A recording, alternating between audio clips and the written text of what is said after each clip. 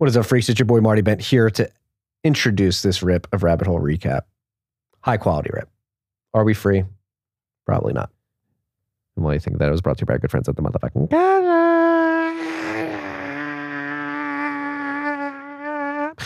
The freaks are liking it already. If you watch the live stream, you like it. Cash App can help you stack sats, send sats, receive sats, and sell sats if you so please. Cash App makes it easy to do all this. Sats are the standard within the app. We're not talking bits. We're not talking whole Bitcoins. We're talking sats. You bits bitches, get out of here, okay? Cash App, sats is the standard. Download the app if you haven't already. Use the code STACKINGSATS, STACKINGSATS. You're going to get $10, and $10 are going to go to our good friends at Owls Lacrosse. This trip is also brought to you by our good friends at Unchained Capital. They're right down the hall. I don't know how many. Am I going to say this like every Unchained ad now? They're literally right down the hall. I see Unchained people all day. Our oldest sponsor. Good friends. Making incredible products, more importantly. Some of the best in the space. Leveraging Bitcoin's native multi-sig properties, and this is very evident in their Vault product, which is a 2 or 3 multi-sig. You hold 2 keys. Unchained holds 1 key. You always have control over your sats within that Vault. However, if you're ever in a pinch, you only have 1 of your keys, and you need somebody to be the second in the 2 or 3 multi-sig quorum. Unchained is there to be that second key. Collaborative custody. It's here to help you eliminate single points of failure. If you have all your coins on an exchange, if you have all your coins, you have multiple coins, you're doing well out there. For all your sats on an exchange, if you have them all in a single sig wallet, those are single points of failure. Help distribute that risk via an Unchained collaborative custody vault. If you tell Unchained the TFTC sent you and you go engage in their white glove concierge service, you're going to get $50 off the package. And the package includes multiple video conference calls to get you comfortable with the vault, with multi-sig, with Unchained. They're going to send you hardware wallets. They're going to get it all set up. They're going to set up your vault. They're going to dump $1,000 worth of sats in it. And you're going to be happy because you know that you're engaged in a collaborative custody model and your sats are secure. Your security model is distributed. It's robust. Unchained providing that. Go check it out. Unchained.com. Check out everything they have going on. This was also brought to you by our good friends at Brains.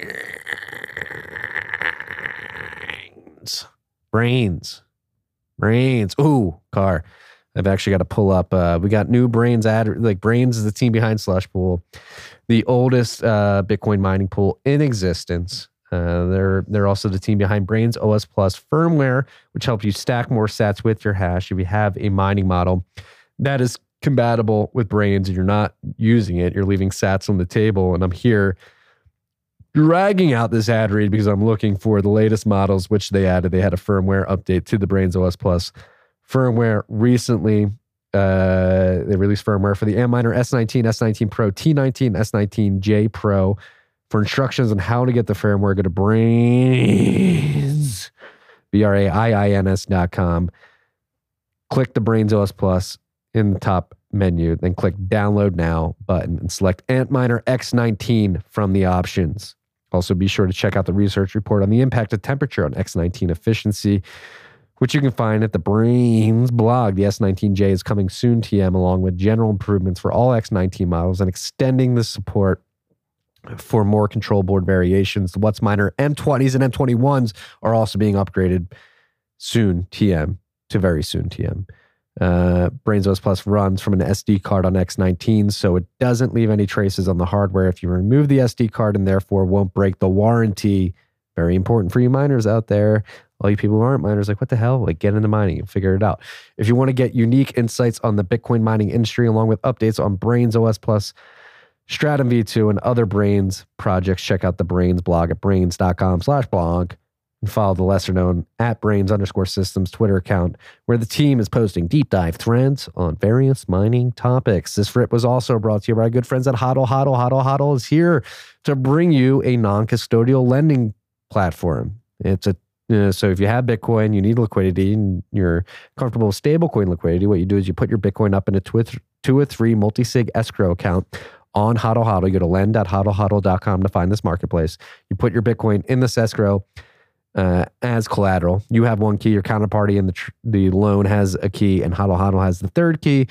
This is beautiful. You don't have control. You can't move the sats in and out of the wallet because that wouldn't make any fucking sense for this loan agreement. However, since you have a key, you have visibility in the wallet, you know your sats aren't moving and being rehypothecated as long as you're paying back your loan. plus the interest associated with it. You're going to get your sats back at the end of that loan. Alternatively, if you have a bunch of stable coins laying around and you want to get yield on those, you can enter the other side of that marketplace. You put your stable coins up to a Bitcoiner who's using Bitcoin as collateral, looking for liquidity. You give them your stable coins and they pay you back plus interest. It's a beautiful thing. Go check all of it out at lend.hodlhodl.com. Last but not least, this rip was also brought to you by good friends at Bitcoin 2022. It's the largest Bitcoin event in the world, and it takes place April 6th to the 9th in Miami Beach, Florida.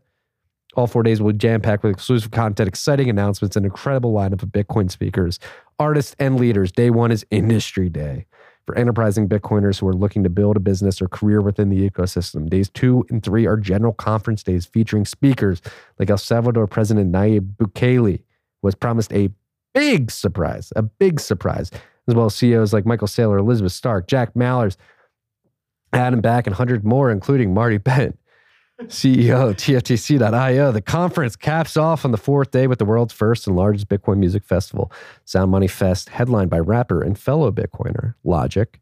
Steve Aoki is going to be there. If you like cake thrown in your face, I don't know why you would, but some of you do, you weirdos. So Steve Aoki is going to be there, and he's famous for throwing cake at people.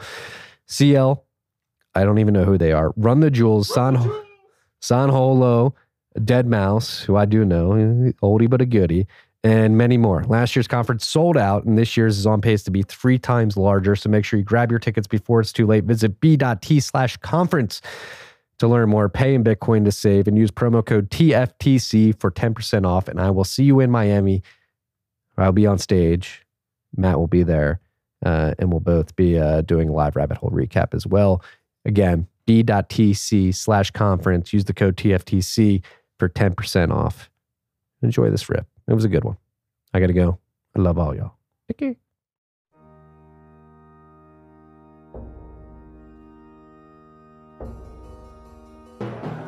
You've had a dynamic where money's become freer than free. If you talk about a Fed just gone nuts, all the central banks going nuts. So it's all acting like safe haven. I believe that in a world where central bankers are tripping over themselves to devalue their currency, Bitcoin wins. In the world of fiat currencies, Bitcoin is the victor. I mean, that's part of the bull case for Bitcoin. If you're not paying attention, you probably should be. Matt, you know the best way to decorate your laptop? It's not stickers. It's your son's pencil drawings on the back of your laptop. This is my decoration this week. My son got a hold of a pencil. I can't see. Can you hold it closer to the camera? It's beautiful. What an artist. When NFT? Ooh, that's a good question. Somebody screenshot that, NFT it. Yeah, this is no stickers. Just have your son get a pen. He actually wrote on the inside of my laptop too. So there's pencil all between the keyboard. It won't come off. It won't come off. So, well, when he gets a little bit older, he's going to switch to Sharpie. Well, we got on the ultra washable markers. That's been our morning activity this week is markers on a wide open canvas. It's fun. He can't draw for shit though. It looks terrible, but we tell him it looks good. We tell him it looks good. It makes him happy. Sub Freaks is right. Welcome back to Rabbit Hole Recap. What a week. We're here a little early today. I've got to head to Houston for the Bitcoin meetup in Houston, and that is a 3-hour drive from Austin, where I'm sitting now in the new Bitcoin Commons studio. Matt, is Car going with you? I don't believe so. Car, you're not going to Houston tonight? We got lab stuff. Yeah, Carbs. Look, guys, Car's got pleb lab stuff. Yeah, we could hear him. I thought I said car. I almost said carb. I was combining car and pleb. Yeah, so I'll be making that round trip. We're here in the Bitcoin Commons. The energy is high here. We've got these nice chairs. What do you think of the chairs? I dig the chairs. I have similar chairs in front of my fireplace. Yeah, well, you need to get that. Like, we're classing it up. No more like computer chairs. Let's get the leather chairs. But this chair is so comfortable. Maybe we should be recording in front of your fireplace as well. It's not really like a good. I've thought about it. Okay. I've considered it, freaks. Okay. I will continue to consider it. All right. I have a studio here too. I just get the bits over sats off the screen, Car. I don't want to see that shit. I'm gonna start There's like real shit going on, and people are just having a stupid argument about bits. It's just not even gonna Talk about it. like use what you want to use. People can use what they want to use. Yeah, this is.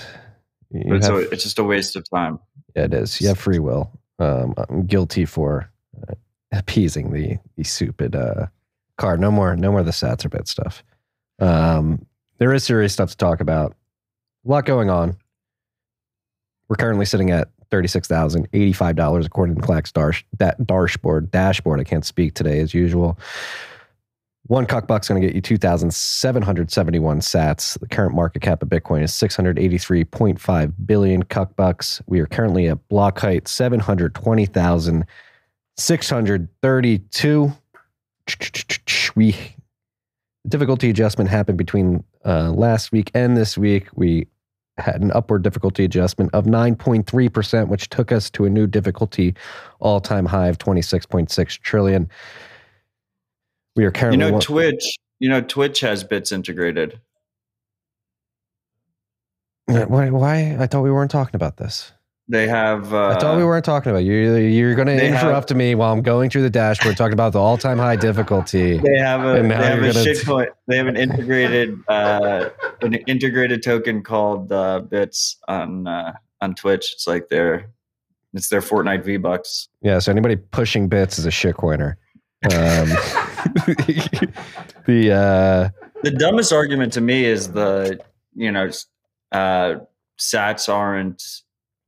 They're too small of a denomination. Like that is just you're just being way too bearish if that's your concern. Just like lower your time preference a little bit.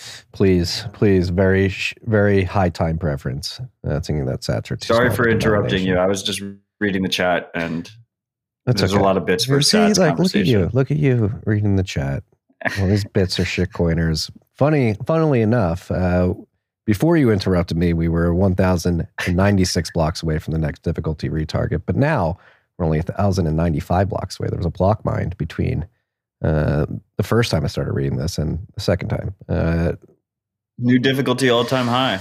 New difficulty all-time high. We're estimated to have the next retarget on February 3rd, the day after Groundhog's Day, which has no significance. Is probably one of the worst holidays, if you even consider it a holiday. Is Groundhog's Day always February 2nd? Yes. Is it? Yeah. Or is it like the first Tuesday of February or something? Yeah. Stop bringing, Kari, you got to stop bringing up the comments in the middle of the, I can't answer these questions right now. How'd you know Groundhog's Day when Groundhog's Day was? I'm from Pennsylvania, and it's a big Pennsylvania. It's a big holiday in Pennsylvania. Yeah, Punxsutawney Phil. That's where it happens in Pennsylvania. Maybe that's why. I never knew. I thought everybody was just very aware of Groundhog's Day. You just you said it so confidently. Yeah, no, it's February 2nd every year. The Bent family is super excited for Groundhog's Day 2022. We hate it, but if you do go to Penn State, it's actually like when you're junior, senior.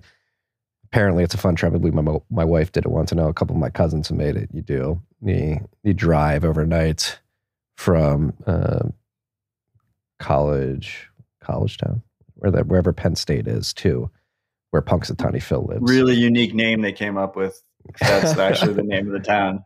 I don't think I forget what it is. You think they workshopped that, or that was just the first one they came up with? Probably. But enough about this stupid groundhog. He'll come out. You probably won't see a shadow. We'll have 6 more weeks of winter. And then we'll have a difficulty retarget the next day if everything remains somewhat static between now and then. And as of right now, that difficulty retarget is estimated to be a negative 3.5% downward adjustment. And that is because blocks are coming in at 10 minutes and 22 seconds on average since the last retarget, which was less than 1,000 blocks ago, 989 blocks ago. You think there's an alternate history where Bitcoin's difficulty adjustment was based on whether or not a groundhog saw its shadow? I hope so. I think that would be a funny alternate reality. My wife's texting me. She went to Penn State. It's State College. She's very angry at me right now. Wait. The town name is State College? Yes. That's even worse. It's like the State College is in that Penn State, Pennsylvania State University, State College. But like when you're writing out the address, you're like, if you're just for like dorm or something, you like put the dormitory Penn State, comma State College, Pennsylvania zip code. What the fuck? Yeah. Hey, Pennsylvania, the Dutch were very, very simple people. You know, Dutch Quakers, just like, all right, what are we doing here? Shout out to William Penn, Pennsylvania, Penn's Woods. We're learning something new every week on Rabbit Hole Recap. Like when Groundhog Day is. Samurai Whirlpool has 4,412.59 Bitcoins in unspent capacity. That is 159.7 billion cuck bucks worth of liquidity or unspent value. Everyone focused on bits versus sats when the real argument should be Bitcoins versus Bitcoin. Yeah. We're fighting the real fight here on RHR. Man, I have been embroiled in a battle for quite some time. But as we mentioned, there's some pretty heavy... objectively wrong. There's some pretty heavy shit going on right now. This, again, another... the way Coin Center describes it, ostensibly a must-pass bill in the America Competes Act of 2022. Honestly, who could be against a bill named America Competes? America Competes. Are you anti-competition, Marty? Are you anti-America? I just don't think America should be competing. This is why I'm against this bill. We should not be competing. We should just be sitting on the sidelines, watching everybody else in the competition. Let's just cheer everybody on while they compete. These bills just get worse and worse. Do you not want to build back better? Are you not for the Build Back Better Act? Yeah. How could you be against that? Who doesn't want to build back better? I didn't even know we had to build back. I thought we had everything built. Why do we need to build back?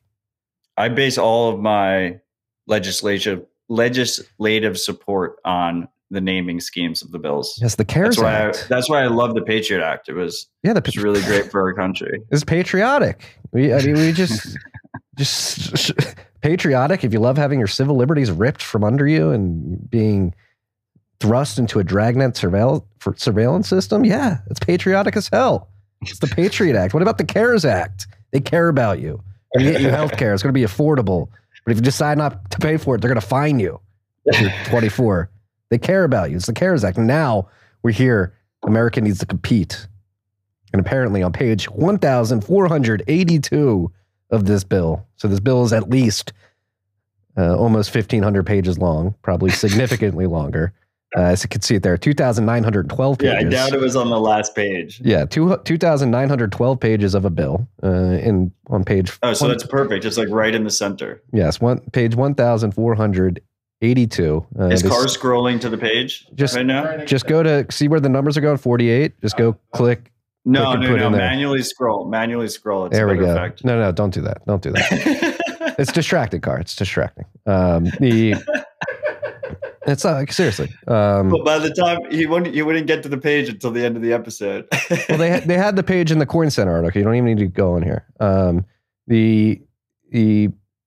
Obviously the bill has something snuck in it that is going to affect Bitcoin exchanges or anybody associated with any Bitcoin, transaction, quote unquote. Period. Yeah. So basically, if this bill gets passed in its current form, this section here would allow the Treasury to basically highlight anything they want and deem it as something that they don't want to happen, so they can freeze your account essentially and say, hey, no, you're not allowed to transact. But they can do bigger than freeze an account, right? Like they can just stop a regulated business from doing those transactions, period, across the board. Yes. And the key thing is there's no oversight, no notice, no public input.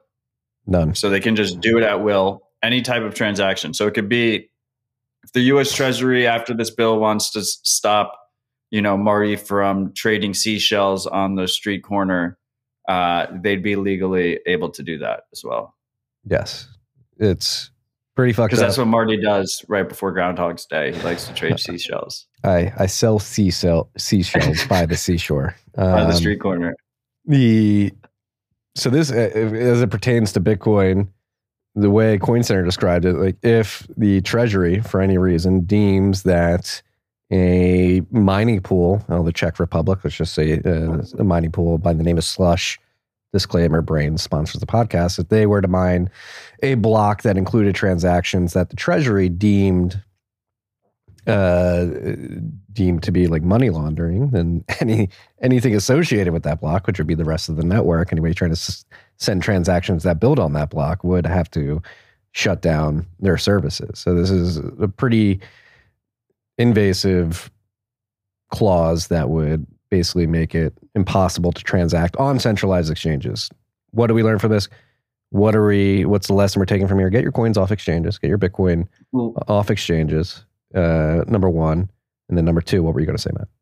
I mean, I don't think it's exchange specific. No, Luxor and Marapool, like all these mining obviously, pools too. I mean, the mining angle is obviously at risk as well, but also I imagine, if you're running a non-custodial wallet or something, and it's using a centralized server, then potentially, even if it's not custodial, right? Like something like Blue Wallet or Moon or something, I think they can.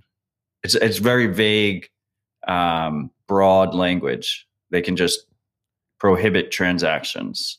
Yes, maybe something like Unchained's collaborative custody model. They can go after that as well if they deem. Yeah, exactly. Which is not custodial, but presumably, if they wanted to, and of course, the argument is they're not going to, is what they say, right? But just the fact that they have this power, or they will have this power, is not good for our country. Is not good for Americans. Unfortunately, I would say that it does seem so inevitable, doesn't it, Marty? Yeah, it's like, if they don't get this one passed, then there'll be another one. It's just like constant. Yes, and I mean, this goes in line with something I've been talking about all week in regards to the Financial Action Task Force. And I don't know if you saw, CoinDesk reached out to me. I could say this who it was now because they wrote the article, asking me to comment on the efforts by the industry to comply with the Financial Action Task Force's travel rule. In my comment back, I said, so ostensibly, I believe this Compete Act clause is an attempt to prevent money laundering or financial crimes. And similarly with the Financial Action Task Force and their guidelines that just so happen to get implemented as regulations across the world with little pushback, they really don't do anything to actually prevent financial crimes like money laundering from happening. They just, like we've said many times on this podcast, they just put innocent law-abiding citizens at risk and increase the burden for companies to comply. They increase cost and administrative work necessary to comply. And with it reduces competition, right? Yes, because exactly. Small startups can't afford it, but the Coinbases of the world with massive legal teams, it's not a big cost for them. No, it creates huge compliance moats for these companies that are already massive and able to comply. Did CoinDesk actually put a quote in the? They did. What quote did they use of yours in there? I got demonic into Coinbase or CoinDesk. Excuse me. They used the demonic quote. They did. They did. Wow.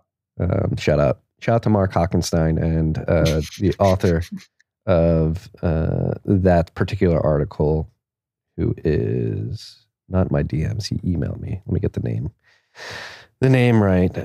Brett Stapper, or that's Brett Stapper. Fuck you. That is some shitcoiner reaching out to get their CEO on the podcast. Poor Brett. Fuck you, Brett. Rob. His name is Rob. Rob Garver. Rob Garver wrote the article. But again, as you can see from last night's Bent, these financial regulations that are claiming to prevent money laundering don't do it. They just make us all less safe by forcing these companies to collect our personal identifying information and secure it in insecure databases typically. And it really doesn't do anything to stop the anti-money laundering. If they really wanted to do that, Jeffrey Epstein wouldn't be able to have had a bank account at Deutsche Bank where he laundered hundreds of thousands of dollars after getting released from prison for sexually abusing minors. The criminals get away with it because the banks are filled with criminals themselves who allow individuals to skate the regulations. We saw this again with Deutsche Bank and Jeffrey Epstein. We've seen it with the HSBC and the Mexican drug cartels. Like it's compliance for you, but not for me at that level. And I even think when go on. with as it pertains to companies in the space trying to comply with the travel rule, or what's going on now with the Competes Act and how that will affect the industry, it's time for civil and corporate disobedience. It's time to stand up, strong men and women, to say this is bullshit. This doesn't make anybody safer. It's going to prevent innovation. It's going to prevent people from actually doing innovative things and moving humanity forward into the digital age.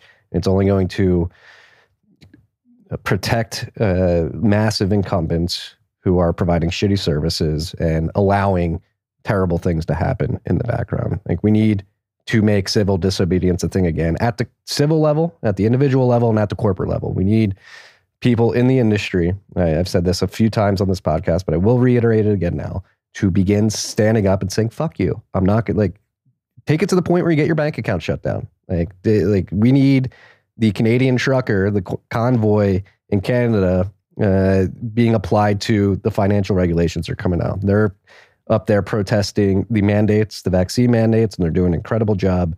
We need to take our financial privacy and freedom seriously, not only here in the United States, but across the world, and begin protesting this stuff with civil disobedience. And the most effective way to do that is take control of your Bitcoin, control it in a wallet that you control. You have the private public key pair, and then send peer-to-peer transactions and tell them to fuck off.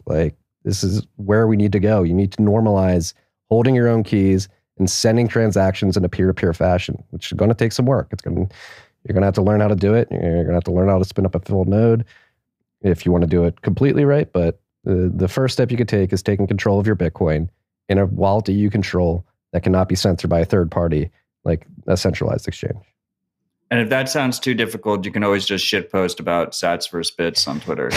Yes. I would just add, obviously everyone should hold their own keys. No, I would add that you mentioned some good examples of where the banks are complicit in facilitating money laundering. But there's also a key aspect here, because I think a lot of people would argue, there's a lot of people that are on the pro-compliance side that would argue, well, that means we just need stricter compliance measures. And the reality is there's a lot of situations where criminals are able to get around KYC AML laws because they're using hacked or purchased KYC information from otherwise law-abiding users. So they get around it. The criminals aren't actually complying with the KYC information. So it really only hurts law-abiding, honest users. Yes. It's completely that. I mean, it's been proven time and time again that these invasive KYC AML regulations don't work. They make us individuals less safe. The criminals keep committing financial crimes. They keep figuring out ways to do it. A dedicated and motivated criminal is going to figure out a way to follow through with the crime that they want to do. And then on top of this, so this all stems from the Bank Secrecy Act. And so this is the provision that is getting snuck into this America Competes Act of 2022. We're going to compete. We're going to compete. What they leverage is a specific clause in the Bank Secrecy Act. They're using a loose reading of the language included in the Bank Secrecy Act to enable this type of overarching encroachment on civil liberties via That's this another act. good name. Yeah, the Bank Secrecy Act. Which is like the exact opposite of banks having secrecy. Exactly. One interesting aspect of the Bank Secrecy Act, which we've touched on before on this show, I've touched on Dispatch a bunch, is the Bank Secrecy Act basically has a carve out of the Fourth Amendment, which is that Americans unreasonable search and seizure. You're protected constitutionally from unreasonable search and seizure that's why warrants exist. In the Bank Secrecy Act, there's a carve out that basically says if you provide this information to a third party, you're not under the expectation of having privacy in that situation. So it's a carve out so the Fourth Amendment doesn't protect you. So this is one of the reasons why I think there's a very strong argument that if you're using your own node and holding your own keys, and the using your own node part is key because all of a sudden you're not trusting a third party with your transaction information. But if you are using someone else's node, if you're using Blue Wallet or Moon, and you're not using it with your own node, then you're basically, even though you're not giving them custody of your funds, you're pinging their server to look up your transactions and your balances. So I feel like that carve out could still apply in that situation, but doesn't apply if you're actually using your own node. Now, I'm not a constitutional lawyer. I have no intention of fighting this in the courts, but I do think that's an interesting, at least for American Bitcoiners, that's an interesting aspect that I think should be explored more. That's a very good point. You run your own full node, figure out how to do it. It's pretty easy. There's plenty easier than ever. Easier than ever. There's plenty of wallets out there that make it easy to connect to your full node. Sparrow, Spectre. There's a bunch of shit out there that make it very easy. Bitcoin Core, you can use their wallet if you want to. Zeus, Ride the Lightning. On top of that, I think it's the tools are there. They're getting better, but use them. But we should also highlight we need to abolish the Bank Secrecy Act. We need to abolish the Financial Action Task Force. We need to hold the people in Washington at the Treasury accountable. These people are fucking evil, number one. And number two, again, we don't live in a free country. They're trying to be extremely invasive. And they should come out with a new bill. Do we even live in a free country anymore? Yes. Bill. A prop vote. Do we live in a free country? Yes or no? 4,000 page bill. But in the Bank Secrecy Act, it was, again, around 1971. I think it might have been 1971. What the fuck happened in 1971? When it was written into law. This is a part of going off the gold standard, or lumped in with that era of completely fucking up our monetary and financial system. It is becoming a dragnet surveillance system, again, that does not help anybody. It does not prevent financial crime. It actually harms individuals more than it helps them. We need to drive this home, and we need to stop letting these kleptocrats in Washington keep clawing our civil liberties. And again, they do it with these cutely named bills. The Patriot Act. You're patriotic, right? Let us just peep your metadata. Once again, if this just sounds too overwhelming to you, you can just bend over and comply. Yeah, bend over. We'll actually send out free lube. Okay, that's one thing we'll do to help you facilitate. New merch drop. TFTC lube line for those who want to get pegged by the U.S. government. Stand up and fight. It's time. Not physically, but obviously not physically. We're a peaceful podcast here. But stand up and say this is bullshit. That's the other thing. These people are supposed to work for us. We're the taxpayers. We pay their salaries. They are supposed to have our best interests in mind. They don't, though. They've been completely co-opted by a banking and technocratic system that does not care about you. It cares about control. Financial Action Task Force does not care about protecting you from financial crimes. They want to make your life harder so that they can control you, so that the elites can get their way. The Davos class can do whatever they want. They don't want competition. They don't like you useless. What's the term that I believe it was George Soros calls the plebs? I think he calls them useless eaters, is how these people think of you. They think you are useless eaters that are just taking up space in the world that they want to control. They do not care about you. They do not give a fuck about you. And they're making your life considerably worse off. Suicides are at all-time highs. Overdoses are at all-time highs. People are as unhealthy as they've ever been in human history. And this is all difficulty adjustment is happening. The difficulty is at all-time high. However, difficulty target. Again, and this is all a product of these overarching policies that have been enacted over the last century, you could argue, but more specifically the last 5 decades, since the 70s. They've only made humanity more depressed, less wealthy on an individual basis. There's more wealth overall, but it's being concentrated into the Davos class because they control the rules and they leverage the canteen effect, and you're losing your rights by the day. And this America Competes Act is just trying to take more and more of that. You do not live in a free country. I hope the next bill is called "We Care About You" bill. Yeah, well, they already had the CARES Act. I know, but I like We Care About You bill better. Hey, we care about you. But seriously, take control of your Bitcoin, run your own full node. I really like that point. Use Matt. your own node. Use your own node, like, and have it. Maybe that is the like constitutional, like, silver bullet. Like, you can't do a shit. Like, I'm not using a first third and party. fourth, and like tangentially second. Yeah, the right to bear nodes. It's your right. It's software. Bitcoin is speech. At the end of the day, it is just code, numbers and If letters. you're just tuning in to Rabbit Hole Recap now, just a quick TLDR: Groundhog Day is on February 2nd. Yes. Prepare yourselves. Punxsutawney Phil is going to be surrounded by a bunch of people who have come into town from State College, Pennsylvania, and are trying to see whether or not he's going to see his shadow. It's the weirdest tradition of all time. All right.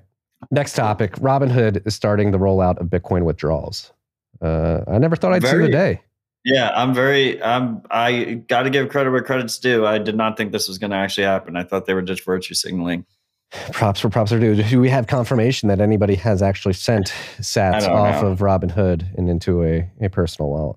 That would require someone admitting to me that they're actually using Robinhood to buy Bitcoin, which they shouldn't do. No, you should not. I mean, Robinhood, we very famously last year with the whole Wall Street Bet saga with GameStop, AMC, and other stocks that the Wall Street Bets Reddit group was trying to short squeeze. I mean, Robinhood shut that down pretty aggressively. So an example of a centralized third party not allowing you to do what you want to do. And Robinhood, I wouldn't trust them after. No, after definitely. that. I mean, Robinhood can go fuck themselves, but the point remains that they are one of the most popular places to buy Bitcoin, and it's really good to see that they're actually allowing you to take possession of your Bitcoin instead of keeping it as an IOU on their platform. So yes, very, very happy to see it. And yeah, I did not expect it. Did not expect it to happen. Neither did I. If you are an individual using Robinhood and you successfully take sats off of Robinhood into your own possession, please let us know. I would like to see an example in the wild, some confirmation there that is actually happening. Yeah, and if you listen to this show on your Alexa, also let us know. In either situation, you're dead to us. Do you have that on the list? I don't think you had that on the list. What? That was crazy. I mean, the girl downloading her... Oh, no, I don't have that on the list. Her Alexa audio I just know files. that both this show and Dispatch are available on Alexa. And I wonder what kind of masochist listens to us talk about the privacy issues on their own wiretap, but there's got to be a dozen of them. At least, maybe dozens. I'm getting texts right now that Robinhood is also joining the Coinbase-led travel rule planning group. Don't forget about that. Coinbase is leading a travel rule planning group. We don't have on the list Trezor implementing the Swiss travel rule integration. Yeah, what's going on there? I saw Adam, aka Denver Bitcoin, tweeting about this.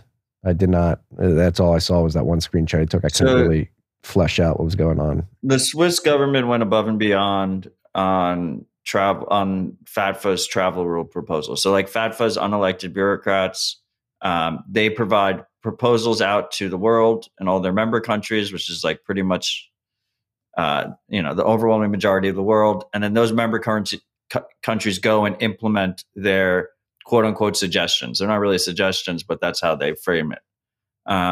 In Switzerland, they went above and beyond on the travel rule. And they're requiring all Bitcoin services to have you sign a message with your receive address when you withdraw from them. So if you're withdrawing to your Bitcoin address, Bitcoin has this way to cryptographically verify that it is your address and you have control. You can sign a message with it. So you can put any text you want in that message. Usually what happens in this type of verification process is they say put ID number 4732 or whatever, a generated number or something like that, a unique piece of information from the exchange. You go and you sign the message with your address, you with that exact unique identifier, so they know it's it, and that way they can know it's you, or I guess presumably it could be a friend or something, but they know that you're actively in control of that address. Now, Trezor, I guess I don't have a Trezor, but it seems they made that signing process easier. Lie. You talked about your Trezor a couple weeks ago. I mean, like, I don't actively use a Trezor. I have like 6. That Trezor I talked about was the one that's still in the box that I travel with. I have not used Trezor software because it's built into Trezor's like web wallet, not web wallet, whatever I think they have desktop software now. They have a Trezor suite, is what they call it, I believe. Yeah, so I think in there now there's like probably a button that says, comply with this bullshit regulation. Do you have to hit it? Do they prevent you from signing transactions? Well, like, you can't withdraw from a Swiss service unless you sign an address. Okay. So I don't really know if it's kind of questionable that they're implementing they're using a third-party company to do it. Yeah, it's called 21 Satoshi or something like that, or 21 Analytics. Which is like it's a surveillance company, right? So they're integrating with a third-party company, but I don't know if there's a lot of complaints that people can throw at Trezor. I don't know if this is one of them. Like the Swiss brokerages are requiring it. So if you're a user of one of those services, you're good. You either don't use the service or you're going to have to sign a message anyway. Yeah. So Adam, aka at Denver Bitcoin on Twitter, if you're not following, go follow him. Great mining follow and overall follow. At 21 Analytics is the company helping them, and he believes it's a Chinese company from what he can tell. So there you go, even worse.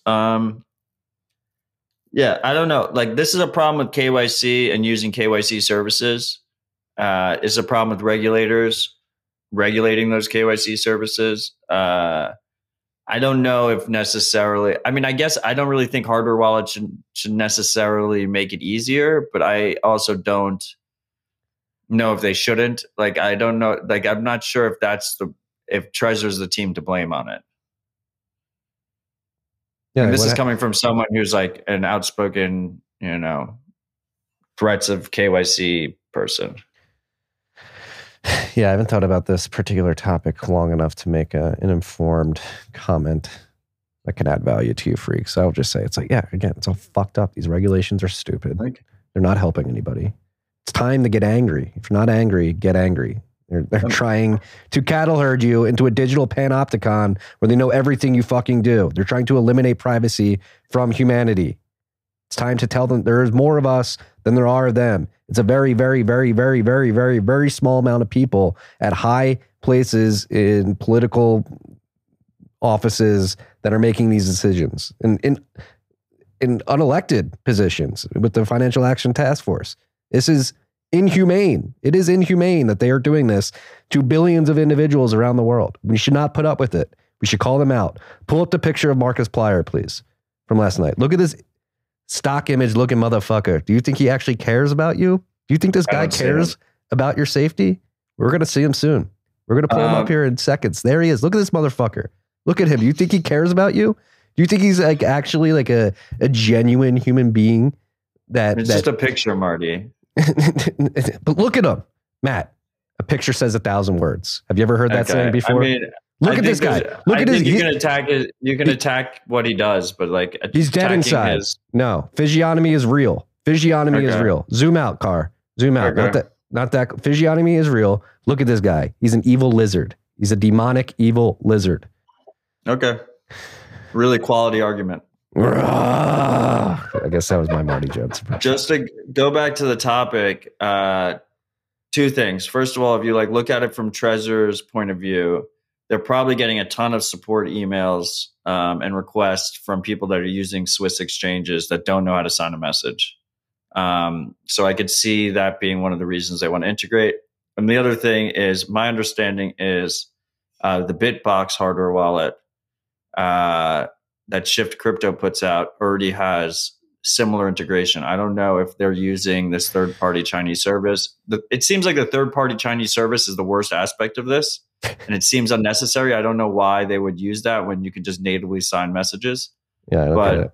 Bitbox does have, if I recall correctly, Bitbox has like a feature that complies with this travel rule in Switzerland. Swiss, man, they were supposed to be like, and they're a Swiss company too, right? Shift Crypto. Isn't Swiss supposed to be like the creme de la creme of financial privacy? Like, isn't that why people? Yeah, they made all their money hiding the Nazis' money. Yeah, it's like, what the fuck? It's all fucked, dude. It's all fucked, freaks. Just trying to make you aware, to educate you, so you can go out there, get angry, and hopefully call this stuff out. And you can civilly disobey by using Bitcoin the correct way. That's the beauty of it. That's the beauty of Bitcoin. This is the value prop that Bitcoin brings the world. It is a peer-to-peer distributed cash system. Like, they can't stop you from doing this. If you use it in the correct way, if you acquire sats in a peer-to-peer fashion, and you hold your private key, and you check your transactions with the full node, there's literally nothing that they can do to stop you from signing and broadcasting a transaction. You do not have to listen to anything that the Swiss government wants you to do, that the Federal Reserve wants you to do, that the Treasury wants you to do, that the Chinese Communist Party wants you to do. If you use Bitcoin the right way, all of these suggestions and these rules and these laws and these compliance and regulations are useless. They can't. Marty makes a good point there, but 98% of Bitcoiners aren't using it that way. Well, when push comes to shove, you're gonna wish you did. Start now. What is your saying, Matt? It's better to be early. You're gonna wish you did this now. When push comes to shove, it's gonna be too late. That's exactly. not gonna be good for you. You don't want to start trying to figure this shit out when you actually need to. Yes. Start now. Start now. Maybe you start 9. That's a good note in the box there with other privacy preserving tools as well. Disclaimer: 1031's invested in start 9. The next topic on the list is a great way to take control of your Bitcoin is a cold card. Cold Card just announced the pre-sales on MK4s, which is their next iteration of their hardware wallet. Is this the one that's going to have NFC compatibility? It has NFC. It has USB-C, which I'm very excited about. So it's like one of the last devices that still uses micro USB for me. Bigger RAM for multi-sig. That's big. Yeah. The NFC is cool because what that means is you can use it with like a mobile wallet, like Blue Wallet. And to sign the transaction, all you have to do is just tap it to the back of your phone. Now, some people might be concerned that NFC opens up. That was a combination of NVK and NFC. Some people might be concerned that NFC opens up additional attack vectors. You can actually physically disable the NFC by scratching off the NFC part, which is a cool aspect of it, in my opinion. Very cool aspect. I mean, Rodolfo and crew at CoinKite. So there's 50% off on this because it's a pre-sale with an undetermined date. So, Cold Card CoinKite is a bootstrapped company. They've never taken any outside investment. Hold up. $40 off. $40 off. Oh, it wasn't 50% off? No, that would be $75. Only $40. Okay, well, $40 off. He's funding his first run of them through the pre-sale. So you don't really know when you're going to get them. But yeah, this is promising. I already think the Cold Card MK3 is the best hardware wallet on the market. This has some common sense upgrades, and the NFC specifically, I'm very excited about. Yes. Rodolfo, good friend of the show, making incredible products. I will be buying this pre-sale. CoinKite has proven that they can deliver. Though Rodolfo will be the first one to tell you that the supply chains are all fucked in the world. But I think we don't know when they're shipping. Yeah. But to answer Tyler's question in the chat. They're very proactive at CoinKite of front-running supply chain issues. We wanted to mention this last week, but didn't. Staying with CoinKite car, if you go back to that page and you go to the bottom, the Sats card was announced. This looks pretty cool. 2 products. There's 2 separate cards. There's a Sats card and there's the Tap Signer. How would you describe these products to the freaks? So the Sats card is the idea is to use it similar to an OpenDime. It has a bit different trust properties, trust trade-offs than the OpenDime, but it's cheaper and has NFC. So once again, you can tap it onto a phone to redeem. the tap signer, so that's like an open dime. So that's more for in-person transactions. You literally take your Sats card and you pass it off to the other person. You load it up with 1 million Sats and you pass it off to the other person when you're buying seashells from them. The tap signer is a very cheap NFC-based reusable hardware wallet that can be used in a multi-sig or a single sig. So you can imagine a situation where like you have a cold card, a tap signer, and a seed signer, and you're using it with Blue Wallet on your phone. And so you use the seed signer, you scan the QR code, you construct the PSBT, you sign it with that one signature, and then you can either tap your tap signer onto the back of your phone to add the second signature, or you can tap your cold card on. So it adds a very cheap signing device that has NFC support. Neither of those have shipping dates yet. I do have some questions of how exactly everything's being implemented and the different trade-offs there. So I already talked to NVK. Like I will be getting one of the first batches of it, and we'll talk about it more when I actually I actually have it in hand, because I can't. It's hard to comprehend what the trade-off model is without actually having it in hand. Rodolfo, but I'm very excited about it. It's pretty cool. What was the question? Car's asking if you just tap and reload Sats. No. So the tapping is for the communication with the phone, right? So this is very similar to what, with the tap signer, it's very similar to what Block, formerly Square, is working on with their open source hardware wallet, which is the idea of a very cheap hardware wallet without a screen that uses NFC, because you can just tap it onto a back of a mobile phone, or I think iPhone, you have to tap it to the top wherever you pay with Apple Pay. And so the major trade-off, the most obvious trade-off, is you don't have a screen on it. And because you don't have a screen on it, that means you're trusting what you see on the mobile phone or computer, what the address is being shown and what the information is being shown. You can't verify it on the device. So one key aspect of the cold cards, of the seed signers, of the Trezors, of the ledgers, is that you can verify on the actual dedicated device that all the information adds up. The result, though, by taking this different trade-off balance, is you get a way cheaper, lightweight device that doesn't need a battery because it's NFC. So But what makes this really interesting to me is, so it can be used as like a cheap single sig or even a multi-sig where your phone holds one key and that holds the second. So it's just a bump up in the security model of using a mobile phone, which is what most people are probably going to do anyways, just use a mobile wallet like Blue Wallet or Moon or something. But also, it is really fucking cool to me that you can use it in a multi-sig situation. So you can make it just one key. If you make it like one key of a 3 of 5, the fact that you can't necessarily verify it on a device itself because it doesn't have a screen that doesn't matter as much, because you can verify it on the other 2 devices that signed, right? Yeah, this is really cool. This would be extremely cool if it actually works. Rodolfo. Yeah, I'm looking forward to getting them in my hands. Thanks for offering to get one of my hands, Rodolfo. Here's some product placement for you. It's your Block Clock Mini. We'll just rip that off next week. Just remove the Block Clock. It's not coming back up there. But anyway, it's going to be a while. These are going to take. It seems like these are going to take longer to ship as well. Like there's no specific ship date. So we'll see. We'll keep you updated, freaks. We'll keep you updated. And also the Open Dime isn't going anywhere. The Sats card is like a complementary product with different trade-offs than the Open Dime, and it's cheaper.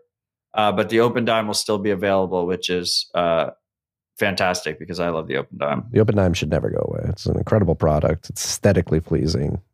It's a cool, hey, let me teach you about Bitcoin product, and don't ever get rid of it. Matt is talking to somebody off screen. He is muted. We are going to go to the next topic, which we've already mentioned.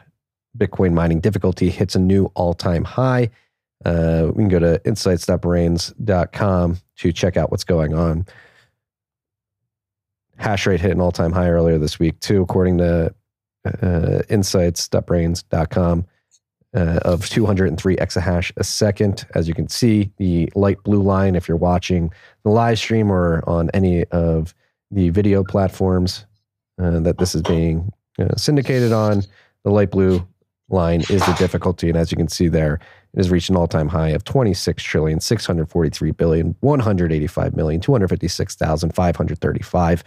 The price is falling, so this will be interesting to see. Obviously, difficulty going up, price falling means that you have miners getting fucked. Yeah, difficulty going up, unless you're plugging in more miners as that's going up, you're losing a percentage of the overall hash rate, and therefore your SAT stream is falling. Again, if you're not plugging in more miners to keep your overall, or getting new firmware,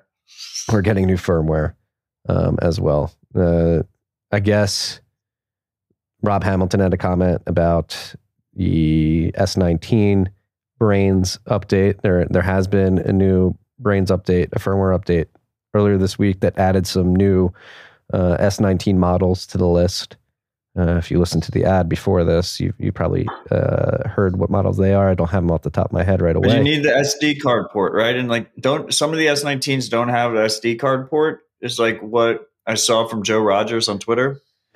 We shall see. It's like not obvious. Like he has multiple S19s, and some of them don't have it, and some of them do, and it's not clear by the serial number or anything. Yeah, if anybody at Brains is listening to this and wants to clarify what's going on right now or after the show, would love to get some clarification. Just don't join Marty in the studio; he might shoe you. Shoo. I mean, we're not bringing up Shoegate. We're not.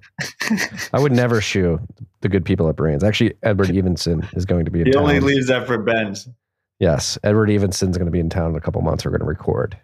He's very excited about the leather shares. Speaking of mining pools and content, had an incredible episode with Alex Brammer from Luxor yesterday. We touched on mining obviously and talked about it a lot, but I just think that conversation was extremely lively and interesting. It was one of the most interesting conversations I've had in a while, particularly as it pertains to the geopolitical situation of the world at this current moment in the United States empire's attempt to nation build across the world. It's a lot of nuance. And he was a West Point graduate and an officer in the Army, has a very interesting perspective on all that stuff and why he thinks Bitcoin is extremely hopeful as we get into the digital age. But back to difficulty adjustment, it's at an all-time high. The difficulty target is harder to mine.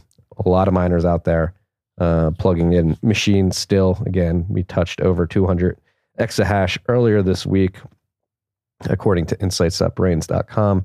Again, hash rate estimates vary depending on the trailing time scale that you're looking at. Marty, 300 exahash by end of year. Easily. Over under. Come on. It's definitely over two. I think over. I mean, if these XPs get delivered. I think over too. These XPs get delivered. And I do think there's. Come on. I love the immediate instant reaction. There's going to be a lot of power capacity coming on here in the United States specifically, maybe even more specifically here in Texas, that a lot of miners are waiting for. And then once that happens, I'm hearing that there's going to be an automatic turning on of a bunch of miners. So be aware of that. You should see some pretty massive hash rate growth and therefore difficulty growth. Slush Pool, have you been following? I mean, they've been mining a lot of blocks this week. Their pool luck has been high. Yes, it's true. It's one thing I noticed this week. Slush Pool has been mining a shit ton of blocks. If you go down on insights.brains.com, you can get a look at the pool layout right now. Foundries in first, Ant Pools in second, F2 Pools in third, Pool in fourth, via Bitcoin, or via BTC, excuse me, via BTC, however you pronounce it, fifth, Binance in sixth, Slush Pool in seventh. How big is CK Pool? The one that is doing the solo mining. Oh, let's talk about that. I can't believe we don't have that on the list. I'm not sure how big that is. I just put it on the list. I don't think,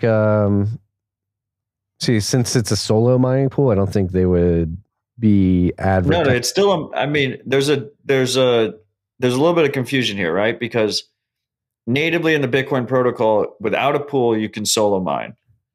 But what CK Pool is doing is it's just like a typical mining pool, but instead of instead of so you're still relying on a third-party centralized pool provider, but instead of doling out rewards based proportionally on how much work you did, they just give it to whichever one of their participants in their pool found the specific block. They get the full reward.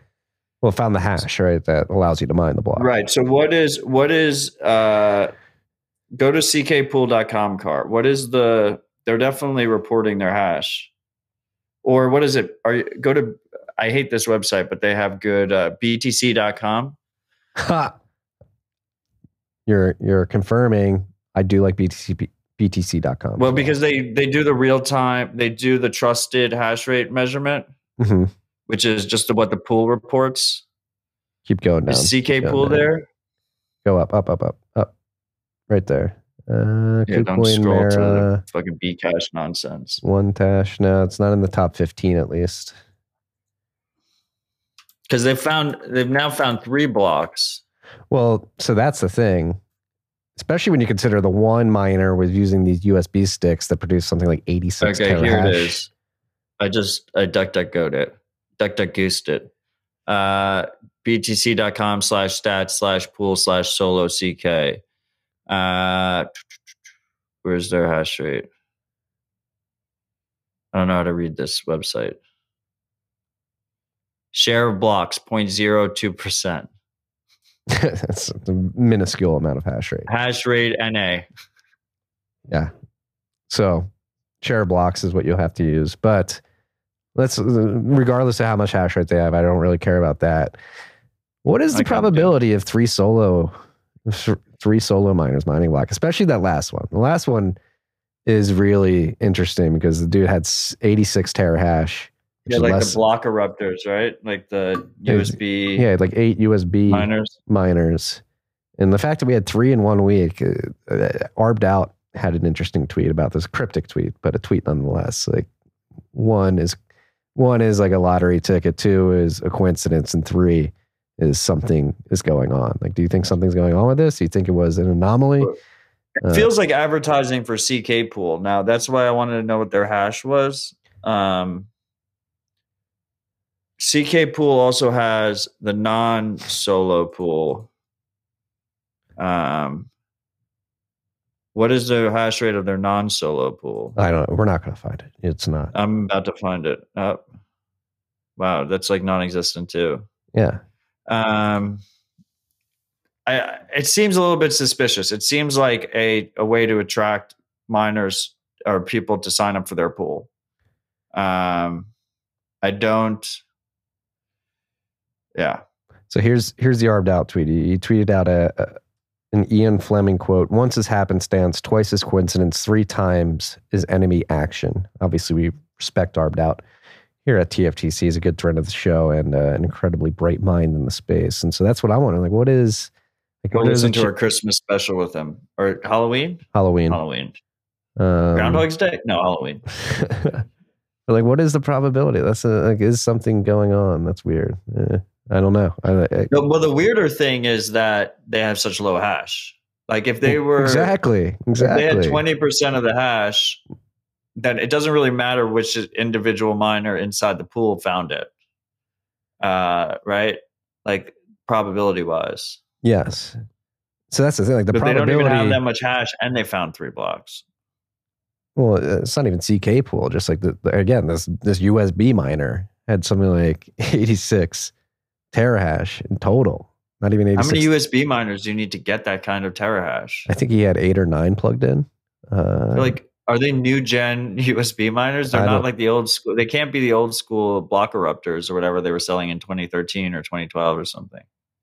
I think they may be block erupters, dude. I mean, look, yeah. And here's some of his mini farm at Solve the Block, and his CG miner is what he was using. Yeah, the block erupters you would need like 1,000 of them or something to get even close to, like 86 terahash is like what's miner M30S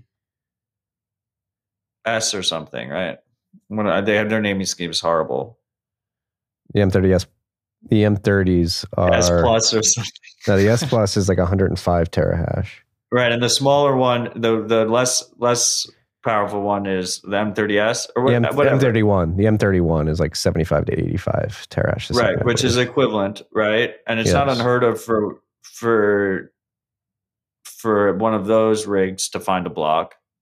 The weird thing is that a pool with such little hash found 3 blocks in what, like a week and a half? Yes. It's odd.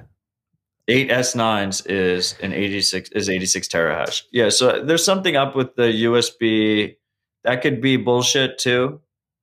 I don't think there's a way to verify that it was actually the USB miners that did it. Like there's no way to, I'm pretty sure there's no way to cryptographically verify that. So it could just as likely have been, as Neil says, 8 S9s. But still, the weird part to me is the mining pool having such little hash, not necessarily the individual solos. Because, like, for instance, like how many blocks did Slush find today? In the last 24 hours, looking at insights.brains.com, 9 blocks. Right. So if Slush changed their payout structure and they changed it to a solo payout structure, we would have had 9 solo miners find blocks today. Yes. It's just a payout structure thing. Now, the weird part is how little hash CK Pool has. Very odd. Were they all the solo miner CK Pool? I thought the first one was. No, so CK Pool has 2. Yeah. The 3 people that found solo blocks were all through CK Pool's solo pool. So CK Pool has 2 pools. They have a traditional pool that pays out proportionally, and then they have the solo pool that pays out only to the individual miner that found the block. Yeah. And Jeff Swan, Guy Swan's brother, you're wrong on bits. Sorry for doing that, Matt. But Jeff, he tweeted out a question. It's an important conversation. He tweeted out earlier this week, why would a solo miner mine to a pool? If they're solo mining, it doesn't make sense to me. And my guess is that they would mine to a solo pool and pay the 2% fee that the pool makes you pay if you join it, because the pool would promise you that they will construct a block that gets them as the most amount of fees as possible. Which, if you're solo mining and you're used to catching blocks and constructing blocks and fine tuning for getting the most fees as you possibly can, maybe a pool with experience has a better opportunity of doing that. And the last solo it's mine just block, easier. Yeah, the last solo mine block would prove that they got 30,800,000 satoshis in fees, which is pretty high. Like on average, like the amount of fees that even the biggest pools have been acquiring in their blocks is not even 30 million satoshis. So it seems like CK is good. It's just it's a convenience charge, right? It's just it's easier to do. It's convenient. You just don't have to worry about it. Just point it directly at a pool. Is a very easy process to do for miners. Yes. A lot of mining talk. I need it. See what Neil said. Plus, people don't know how to solo mine. Right. Neil, how many claws deep are we this week? Or we claw free in January? We claw free? We're still in January.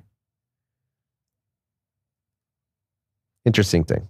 When Neil sent me a customized bottle of tequila. What the fuck, Neil? Did I chop liver? Am I chop liver, Neil? I have to fucking shoo the Neils away too now? We don't live in a free country. You're chopped liver and the Ben's are right. And Neil's sober. Thank you. He's just sending me liquor, but he's sober. You're driving. Stop commenting and driving, please. I love that. Neil, sober, driving, laughy face. Send me a bottle of tequila. 6 in Congress in Austin, Texas. On to shout outs. The solo mining thing, interesting. I would like Arbed out to elaborate on his cryptic Ian Fleming quote there and what he thinks. Maybe it is. It's like maybe it is CK Pool advertising, and they really have a bunch of hash rate, and they're just pretending. Right. They have a bunch of hash, and then they that they own personally. And they're yeah. And then they like reconstruct it to make it look like it was the solo miner. Yeah. Okay. And then they get it in this. But the thing is, it's weird that BTC.com says that CK Pool doesn't have much hash. Well, maybe they're part of like the unknown pool. Yeah, they're unknown. They're not reporting it. Yes. Which would also be classic. Yeah. Okay. So I love this shit. I do too. Because the key thing is the Bitcoin protocol is not broken here, right? Yeah, because I was worried. Broken. They're playing by the Bitcoin rules, but I love when people play games within the rules. Yes, and I was worried. So I was worried. Arbdout's cryptic tweet was like somebody fucked up SHA-256 or something like that in some way. But it seems like CK Pools probably just has a bunch of shadow hash that they're not advertising publicly. To be clear, Neil is only sober right now. He is drinking again. Okay. It's good to know. Thank you for the update. This is the important stuff. This is why people tune in. He's not drinking and driving. He'll probably start drinking when he's done driving. And then stay out of the car. Oh, we got to shut the door. We got people coming through the Bitcoin comments. Bitcoin comments is popping. And we have the door open. So we're going to close that right now. CK Pool playing some games. I do like that as well too. I was worried that somebody was gaming SHA-256, which does not seem to be the case. And now we're on the shout outs. This is a very prestigious shout out. I'm flattered that this gentleman is reaching out. What's up, fellas? Jerome Powell here, aka Jeremy, aka Juicy J. I need your help. Midterms are approaching and inflation is running hot as the Texas sun. The thing is, I can't actually raise rates without crashing the economy. And if I'm being honest, I have a primal urge to brrr like I've never brrred before. I don't know. Sometimes I get crazy thoughts like maybe the world reserve currency shouldn't be manipulated by a handful of unelected bureaucrats. Help me. Is there any way out of this conundrum? XOXO, Jeremy. Yeah, Jerome, Jeremy, Juicy J. You can just come out and say, hey, I'm part of the problem. There's a solution to the problem. We should call him Juicy J from now on the Juicy pod. J. Juicy J with that hot. And I think that's disrespectful to the actual Juicy J, who throws out some bangers. Part of 3-6 Mafia. You guys understand rap or know about rap. I was a big Juicy J fan in high school and college. I haven't listened to his stuff recently, but Jerome Powell, way out of this, you can hold your hand up and say, hey, I'm part of the problem. This obviously doesn't work. I'm part of this game of hot potato between Fed shares. We all know that there's an inevitable conclusion to this monetary experiment, which is a complete collapse of the monetary system and a contagion throughout the financial system. It's better to own up to it and admit that we keep digging a hole. We're just digging a hole deeper, deeper, deeper. More debt, more money, more inflation, more inequality in the wealth gap. There's a solution to this. We have a sound money now. If we get back to sound money, people can lower their time preference and accumulate capital and deploy capital in a much more efficient and responsible fashion due to the fact that opportunity costs will be returned to the market. And it's called Bitcoin. We can just transition to that. I recommend that every American stack sats. And what we're going to do, we're actually going to get the pension stacking sats first, because that's where a lot of retirement savings is held. And that's where a lot of the stress that I, as Fed chairman, feel as if all these pensions that hold all these retirement accounts go bust because the dollar just incinerates. That's not a word. Disintegrates. Incinerates? That's going to be bad. Incinerates. J Pal does watch the show. He's a Juicy fan. J. Juicy J. Up here. Bitcoin's a solution, Jerome. I don't envy your position at all. You seem very stressed out, to say the least. And it's hilarious. Obviously, I will talk. Shout out done. Talking to Jerome Powell done. But markets crashing this week as before the FOMC meeting that was held, I believe yesterday and today. The meeting went on into today. The markets were crashing as they are expecting rate hikes to happen. They tried to have the meeting, but Jerome Powell saw his shadow and went back in the hole. Yeah, he's back in the hole.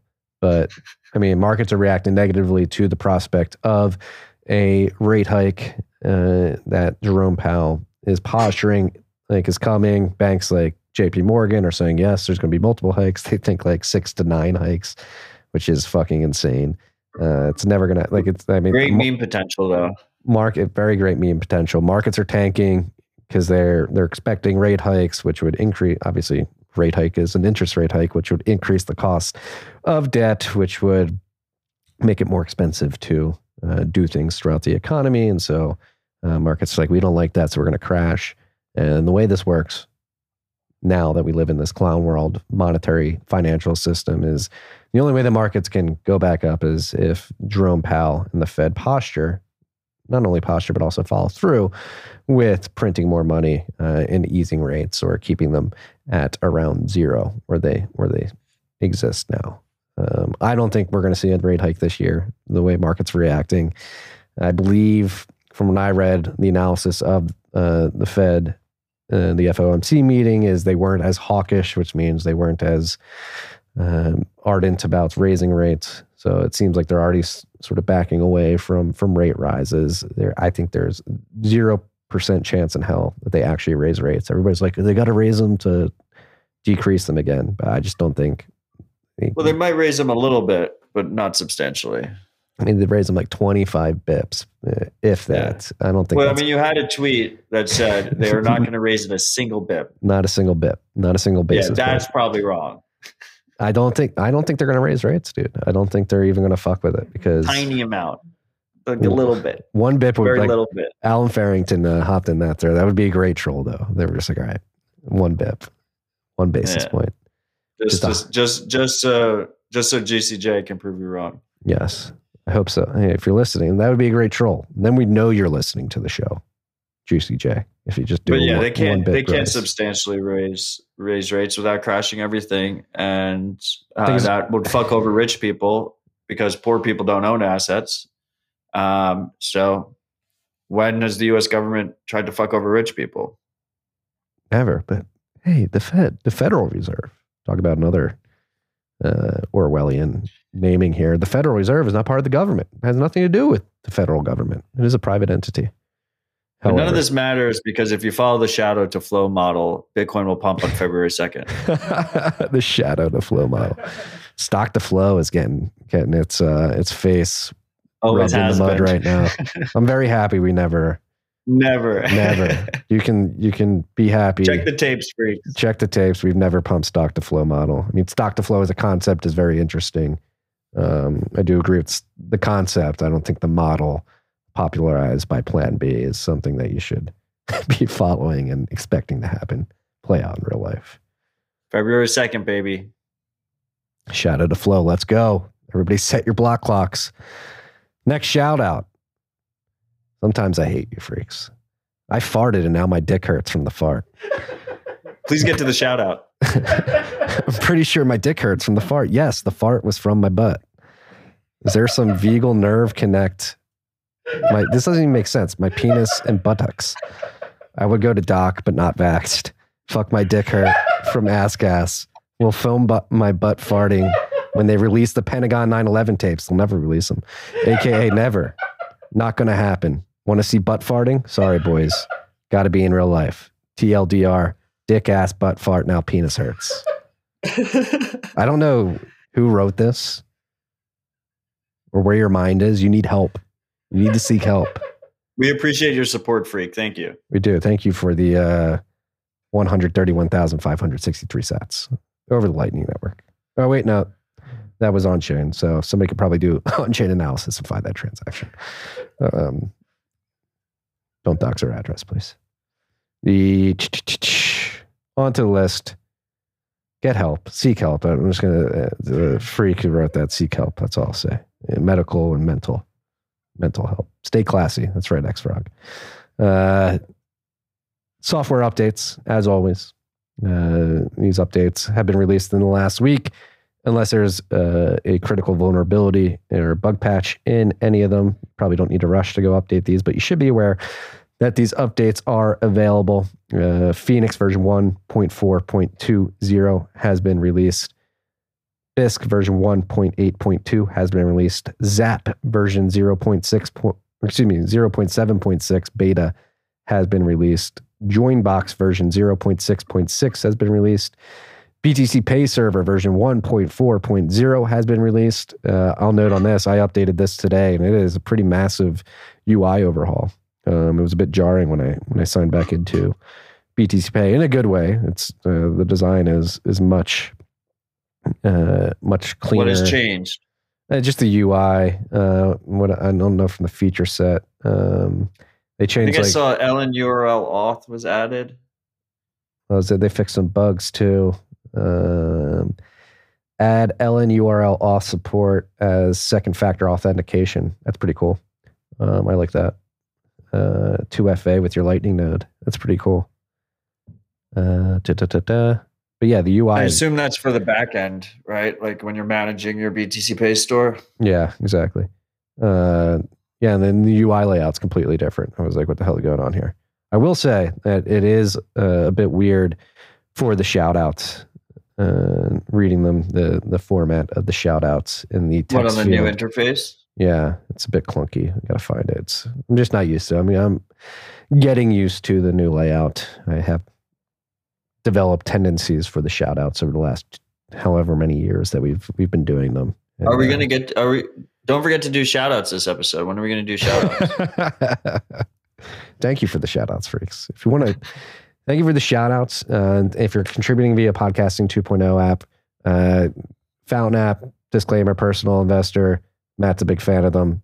TFTC, Citadel Dispatch 1 and 2 in terms of Bitcoin podcasts on the Fountain app. You guys are listening via the Fountain app and contributing to the show. Thank you very much. If you want to get rid of the... Appreciate you, freaks. We do. We'd love to get rid of the 6 minutes worth of ads in the beginning. If you listen via apps like Fountain, Sphinx, Breeze, and many other podcasting apps that are Podcasting 2.0 enabled, you can stream us sats as you listen. We very much thank you.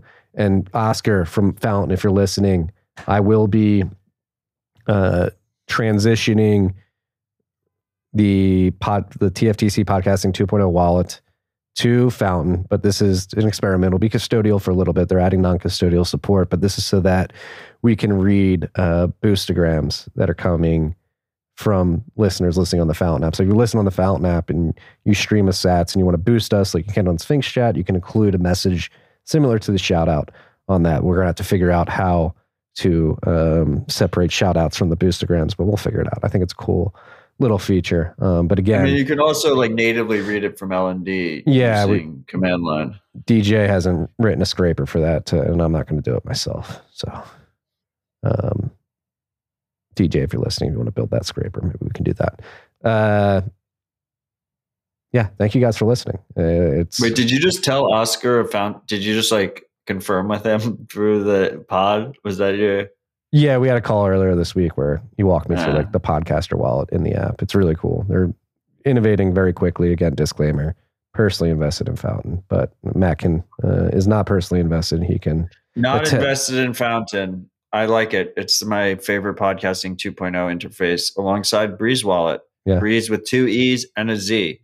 Because we love naming schemes and Bitcoin. Car's giving Fountain the thumbs up as well. Car's friends with Oscar. Shout out to Oscar and team. Nick's Bitcoin version 0.0.63 has been released. Sphinx Relay version 2.2.5 has been released. Lightning Terminal version 0.6.2 alpha has been released.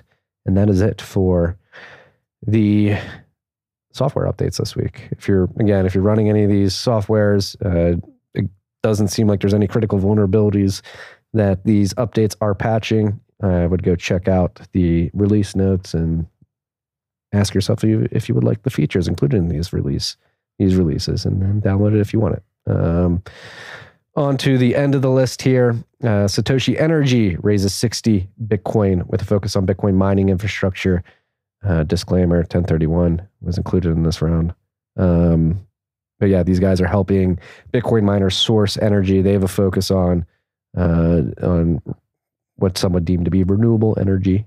So the seed funding is a significant milestone for our company as we build a market-leading strategy for Bitcoin miners to procure low-cost renewable power and transform the future of energy finance. And Satoshi Energy said in a statement to Bitcoin Magazine.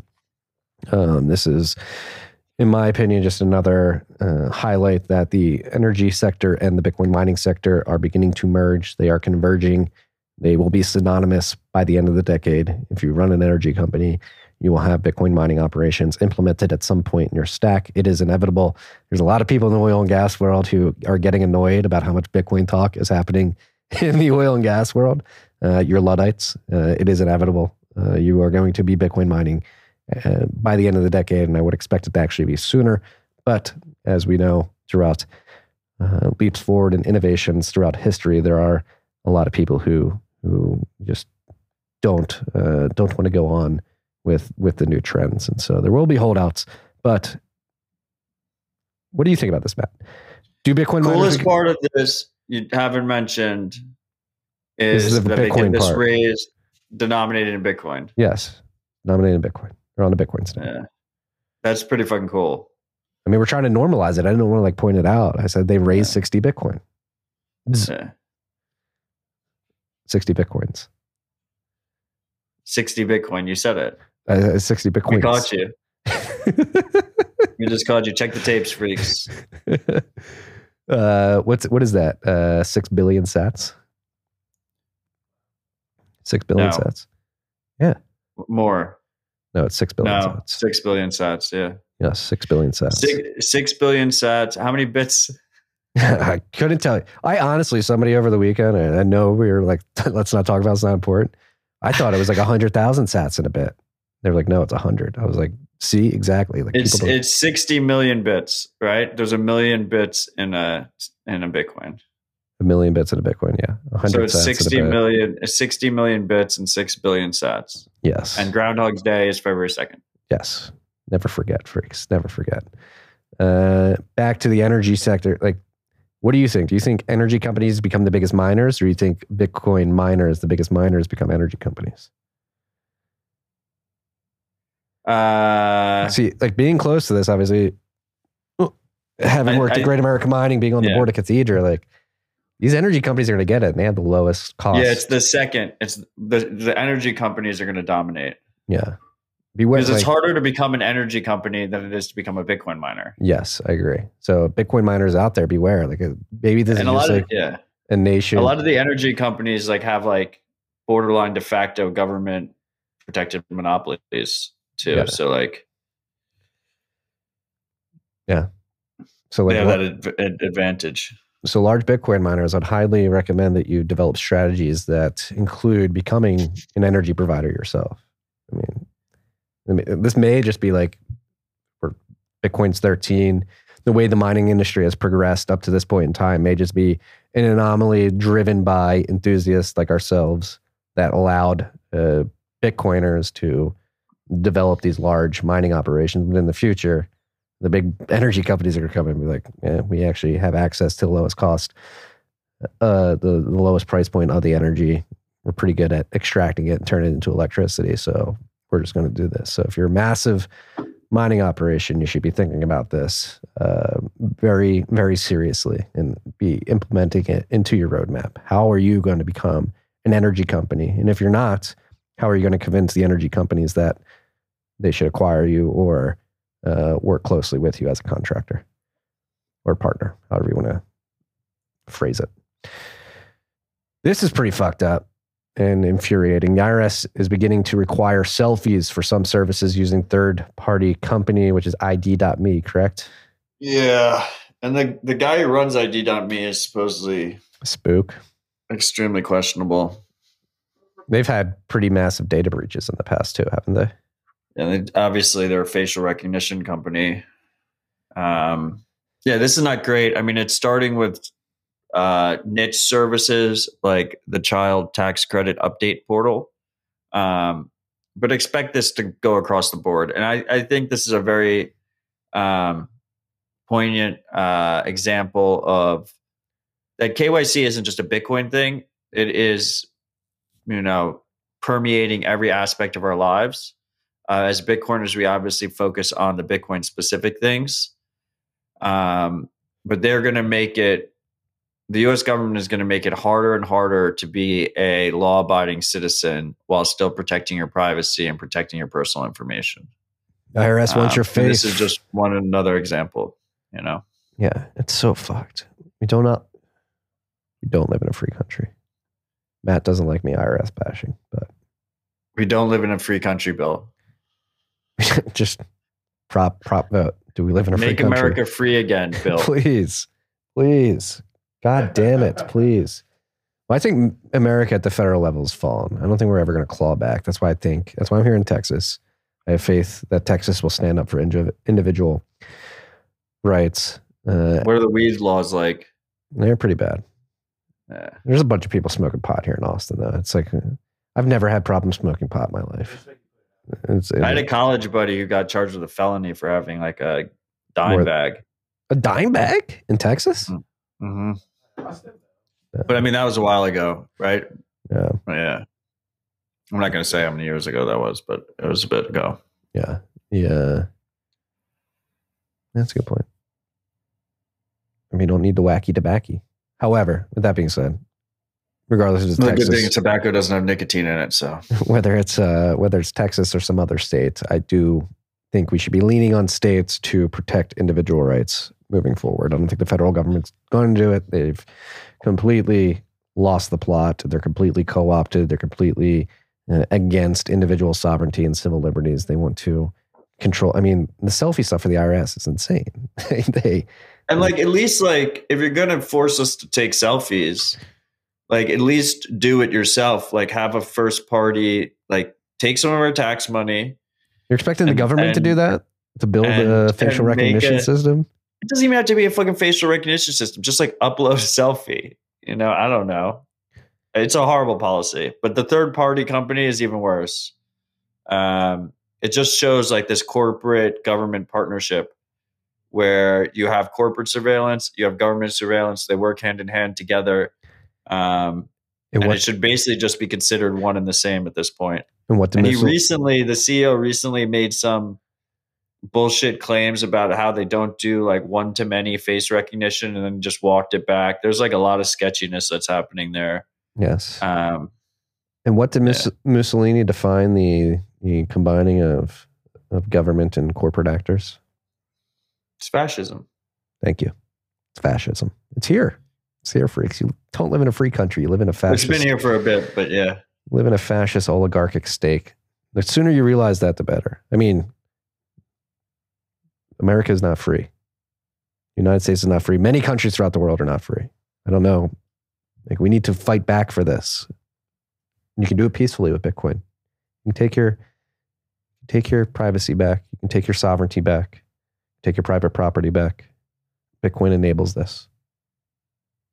We're literally in the fight of our lives, the fight of our future. We live in a fascist oligarchic state, and they want to take everything from you. They want to take everything from you, and they're actively moving to do it. I mean, doing it slowly but surely. This is the theme of this podcast. I mean, it started with the Bank Secrecy Act. It started before that with the Federal Reserve Act, you could argue.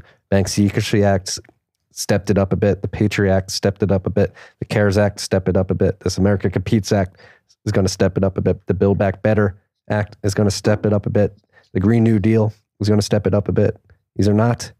The Green New Deal is another one we didn't mention. Like, it's the Green New Deal. Bitcoin's the Green New Deal. The Orange New Deal. It's doesn't have the same ring to it. Yeah. Yeah, you're getting quoted on Twitter already. The U.S. government is going to make it harder and harder to be a law-abiding citizen while still protecting your privacy and protecting your personal information. Why are you on Twitter, Marty? You give me shit about looking at the live chat and you're on Twitter? I don't know. You called me out. You caught me. I'm sorry. Press the retweet button, though. Okay. You close the window. I will. Next list on its or next topic on the list. Next list on the topic. Next topic on the list is. I'm getting shadow banned, Marty. Yeah, you are. Let's talk about that before we go on to the next. What's that been like? What'd you do? You tweeted out a picture of an empty shopping cart. It was a funny meme, and you were making fun of Bitcoin. You're making fun of Bitcoin. It's not even like you were making fun of the U.S. government. Well, no, I was like. The beauty of the meme was, right, it's that meme that it's like your shopping cart gets smaller and smaller every time. It was a while ago, Car. Your shopping cart, it was like 6 days ago. Your shopping cart has less and less stuff in it if you have fiat, but it has more and more if it has Bitcoin. And just in either situation, your shopping cart's empty now. It's just grocery prices are going up. Bitcoin's crashing. But yeah, I got shadow banned for this. People couldn't see the tweet. And then my tweets since have all been, they're like hidden under a suspicious activity Veil. banner. Even I had Greg Zaj, fuck you, Greg, DM me my own tweet. And when he DM'd me this tweet, it was blocked under a suspicious activity. To myself, he DM'd my tweet to me, and they had it hidden. Yeah. Then you had but you had a tweet that went fucking There it crazy is. viral. See that? I texted you over the weekend. What was the tweet you sent out that was like getting? Can't stop the signal. Yeah. Well, both of those tweets, that tweet went crazy. The shopping cart tweet did really well. What was the other tweet? I forget. Here, I'll go to our chat because I remember being like, "Holy shit, you're shadow banned, and this is doing fucking numbers right now." Yeah, I'm still shadow banned. Well, anyway, freaks. Twitter's my last stand on social media. I have no other social media accounts. So if you want to, when I eventually get banned from it, you can find me in the TFTC and Citadel chat rooms on Matrix. That's tftc.chat and citadel.chat. I am not opening up another social media account. Yeah. The one I tweeted, it was a great rally cry tweet. If Bitcoin fails, we're all fucked. All Governments and corporations would have complete and total control of money with the ability to track, seize, and censor at will. It's that simple. Life is short and there is no mission I would rather be focused on. All in, no regrets. Right there with you. Yeah, that was the funny thing. They tried to shadow. They're like trying to fuck with me, and with that tweet got like insane engagement. Yeah, well, it's not very effective. It's a great tweet, and as we've been saying throughout this episode, it is literally. It's Bitcoin is an imperative, freaks. I'm sure if you're here and you're listening, you understand this, but I think we need to get this message permeated throughout the rest of society. Without Bitcoin, we are absolutely butt fucked moving into the digital age. Like, we're just going to become a lube company if Bitcoin fails. That's going to be our pivot if Bitcoin fails. We're so fucked. We're just going to sell lube. That's we're all going to get fucked in the ass by the government. In the fascist. That's like my favorite. First of all, I really don't think we're in like a 2018 style bear market, but I've been wrong in the past. So it's best to operate under the assumption that we are going into one, and just make sure you're as humble as possible and you keep stacking regardless. But my favorite, like when the price is crashing, my favorite meme is like you're like 4 beers deep with your Bitcoin buddies and you're just like, what if we're wrong? Oh, that conversation gets dark real quick. Oh, fuck. My father-in-law is going to beat me. It would be so bad. I just like wouldn't. I would just go live in a cabin in the woods and just like not talk to people anymore. Yeah. Like we are legitimately all in. Like there's like everything is on this. Financially, socially, intellectually, publicly. Literally everything. All in. It's an imperative, freaks. It really is. On a more serious note, like this is the fight. And as somebody who's got a child and another one on the way, like I do not want them to grow up in this fucking digital panopticon. I will not allow it. I'll try not to allow it. Hopefully we get more people to join the cause, take custody of their coins and use Bitcoin and call out all these evil people around the world. They're all fucking evil. They're demonic. Again, they're okay. For your sake, Matt, we'll use good arguments. They are restricting your freedoms. They don't care about you. Like, just look at their actions. They'll say things. Again, they say things with these acts: Patriot Act, Green New Deal, Build Back Better. They say all these peachy things. If you actually look at the implementation of what the policies that they're talking about and that are supposed to do nice things, they actually do very bad things to you. Inhibit your ability to actually live free. Live free or die. Shout out Jay Stark. Live free or die, motherfucker. Like, life's not worth living if you're not fucking free. I will not be a pod person. I will not be a fucking cattle. Rest in peace, Jay Stark. R.I.P. Jay Stark. Puerto Rico. tax breaks for outsiders is stirring outrage. Obviously, there are a lot of Bitcoiners historically and continually that moved to Puerto Rico because they're 2% income tax. Is that what it is? No, it's the cap gains is the big thing. And it's really fucked up actually, because it's not, if you're a local, you're not eligible for it. It's only for new immigrants. Yeah, so you have a bunch of hedge funders and rich and Bitcoin people and crypto people, just a lot of rich people are coming to the island. They get beneficial tax status, and the locals don't get it. It's pretty remarkably fucked up. Yes. To be quite honest. Like, it's not Bitcoin's fault, it's not, I wouldn't say it's not the individual's fault who's coming. It is an approach. I kind of understand, they want to, they're really struggling as an economy. They're trying to bring new businesses and rich people to the island, but it is really fucked up that locals can't take advantage of it. Yeah. Not really fair if you think about it. And what is it? And if you're Puerto Rico too, like, wouldn't you want to incentivize your local community, the people native to your island, to actually build and innovate? And you can argue that they're actually disincentivized to do that because other people are just going to come in and get better tax breaks. Like, why would I go through all the hard work to actually start something productive and additive to our society when other people are just going to come in and save more money than I would ever be able to hope to make? Yeah, I mean, look, there's a lot of things broken with Puerto Rico. They would go bankrupt if they could, but they're not allowed to go bankrupt. So is that because of big old they're US purely of A? desperate? What? It's because of the big old US of A. We won't let them. States can go bankrupt, but commonwealths can't. Territory. Oh, Pennsylvania is a commonwealth. Puerto Rico's unique in it that they can't go bankrupt. Pennsylvania is technically a commonwealth too. I don't think so. I am from Pennsylvania. Pennsylvania is a commonwealth. You can look it up. Yeah, but it's not like, it's different kind of commonwealth. It's a state. Puerto Rico is not a state. I'm trying to search, is Pennsylvania a commonwealth? And the first one that comes up, is Pennsylvania safe? I think so. Philadelphia gets pretty, North Philly. That's not the question, Marty. I know. It's a commonwealth. There's a distinction there.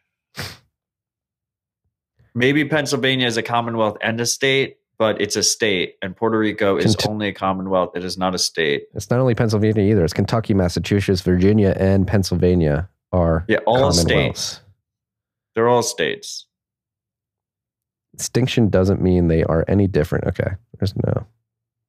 They use it. I guess it's just they call themselves commonwealths, but they are treated like states. Yes. So Puerto Rico is unique in this regard. Yeah, Puerto Rico is not a state. It's a territory. It's a territory, yeah.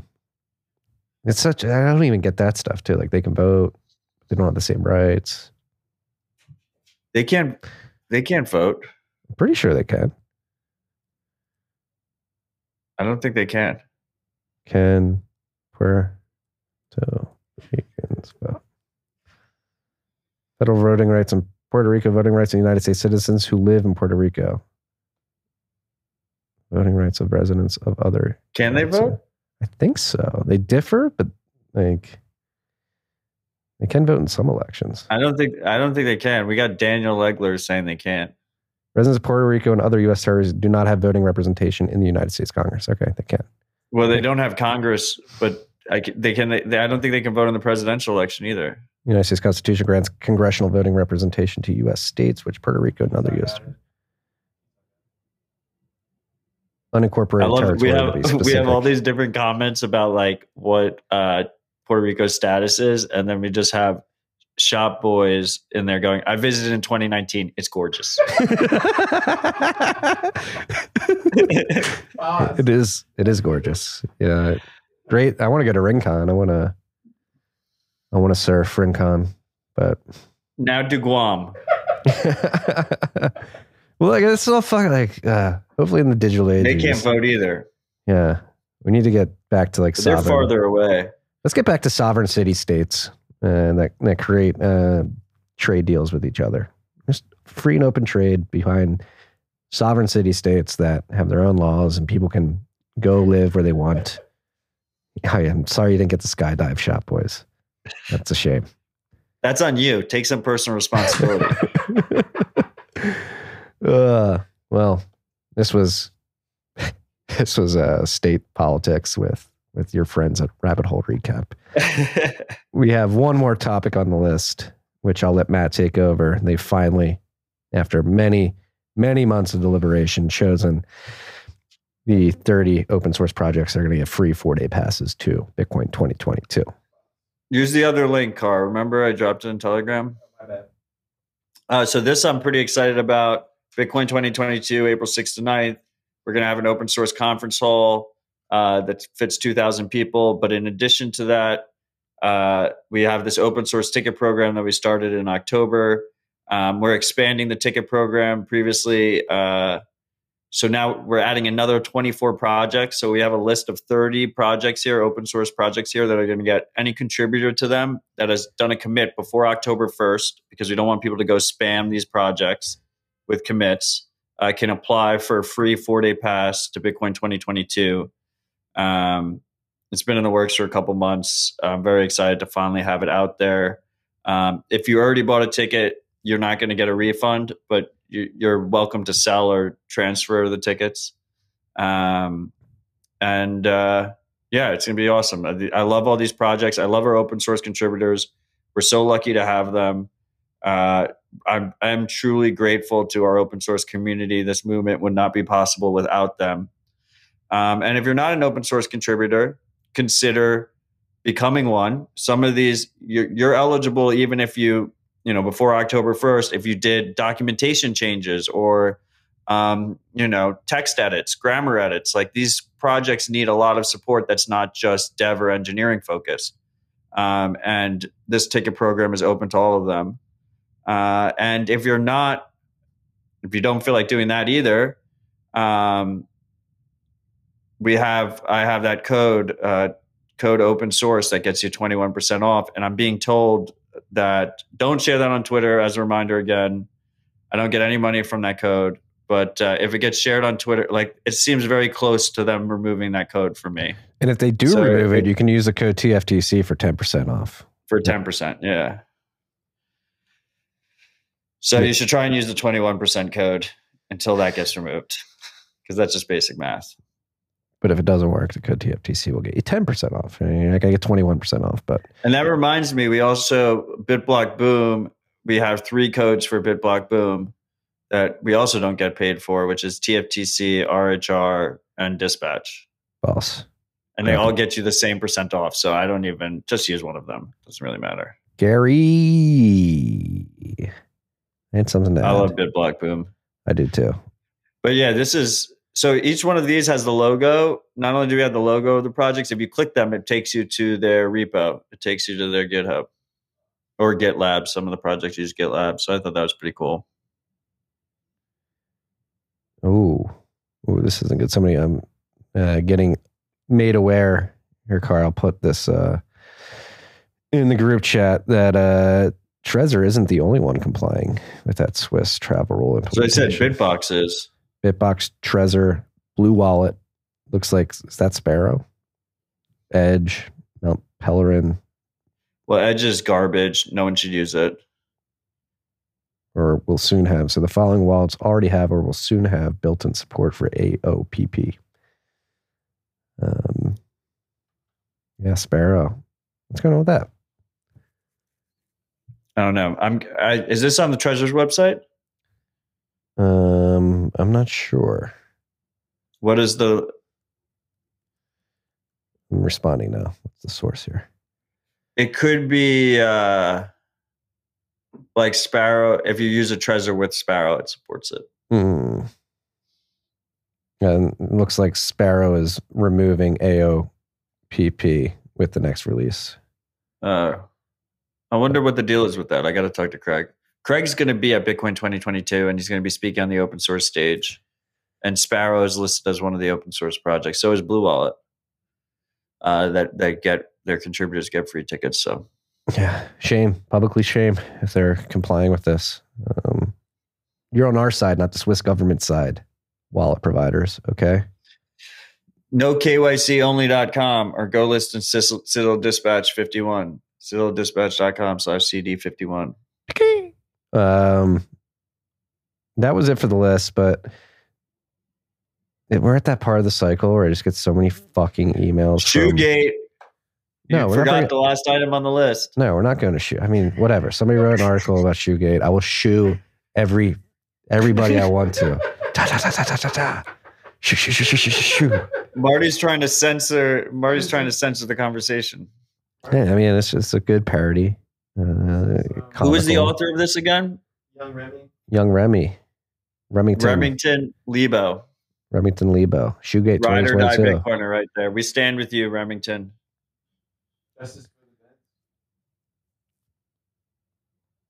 Look, he's invading my personal space. Look at him leaning in there. You literally invited him upstairs. You invited him upstairs into the studio, handed him a pair of headphones, and then this clip happened. Yeah, because I was done. He said his piece. He said he just wants to apologize. He's not getting anything. You'll get another shoe in the face. He's not careful. They're not going to stop. The Bens aren't going to stop. I don't give a fuck. The Bens can keep going all they want. We got Tyler in the comments. Marty is a monster. Let's be real. I am a monster. Okay. Not easy doing this. I just want to make a note. Done the list. Shoegate's over. I get these fucking emails. It's a well-versed shoe. Yeah, it is lacrosse. There's a lot of risks in the lacrosse game. I really enjoyed the first sentence of that Shoegate article. We're not going back to it. Okay. Where they talked about everyone should go read the article. It's a very well-informed piece of journalism. Or what is it? Watergate, Pizzagate, Sharpiegate, Bill Gates. What do they have all in common? The word gate. It's true. Well, like the word gate, like they're all one word. Like the gate is whatever. PR firms for shitcoin companies email me incessantly. It's becoming like a point where like I'm getting, like, I might have to switch my email, like because obviously with the RSS feed, you associate an email with it, and people are emailing me in and out. And like, yeah, that's where they get it from, the RSS feed. If you're a PR firm and you want your shitcoiner to come on the podcast, number one, it's never going to happen. But number two, please like have enough respect to actually like match up the subject line with your copy and pasted email. So here we have a subject line: Tales from the Crypt, a Bitcoin podcast guest request. Eric Chen, CEO and co-founder of Injective Labs. Hi, Marty. We're a potential future guest on the Bad Crypto podcast. This isn't the Bad Crypto podcast. I'm assuming it is a bad podcast because maybe he's just saying our show is a bad crypto podcast. Maybe. Madeline, come correct if you're going to come in my inbox. I'd like to offer you Eric Chen. You're offering him to me. You're just going to offer this dude that you're representing? I mean, I is think this a sexual advance? Is this a sexual advance, Madeline? I mean, I think. I think they should know their audience and they can go fuck themselves, but it's kind of bad form to just read emails on air. I'm sorry. I don't care. I honestly don't care. Because this is a product incubated by Binance and backed by Mark Cuban. So have fun staying poor. No, I don't think this is bad form. They're spamming my inbox. I don't know. It's not like I'm reading her last name and putting her email out there. I mean, you read Eric Chen's last name. Yeah, I mean, he's public. It's not like I'm giving away his email. Who the fuck is Eric Chen? Exactly. Like, stop trying to get these people on the podcast. That's one thing. Don't ask to come on the podcast. If I want somebody on the podcast, I will reach out to you. Eric, if you're listening, unsubscribe. Even Bitcoiners. I have Bitcoiners who ask me. It's like, I will ask you when I want you to come on. You should just respond to them all caps, unsubscribe. I should. I had to do that to a Ben subscriber the other week. Oop. Drop my water there. All right, we're done. I got to go to Houston soon. I mean, we're done with the list. We have some time to chat. Anything on top of your mind, sir?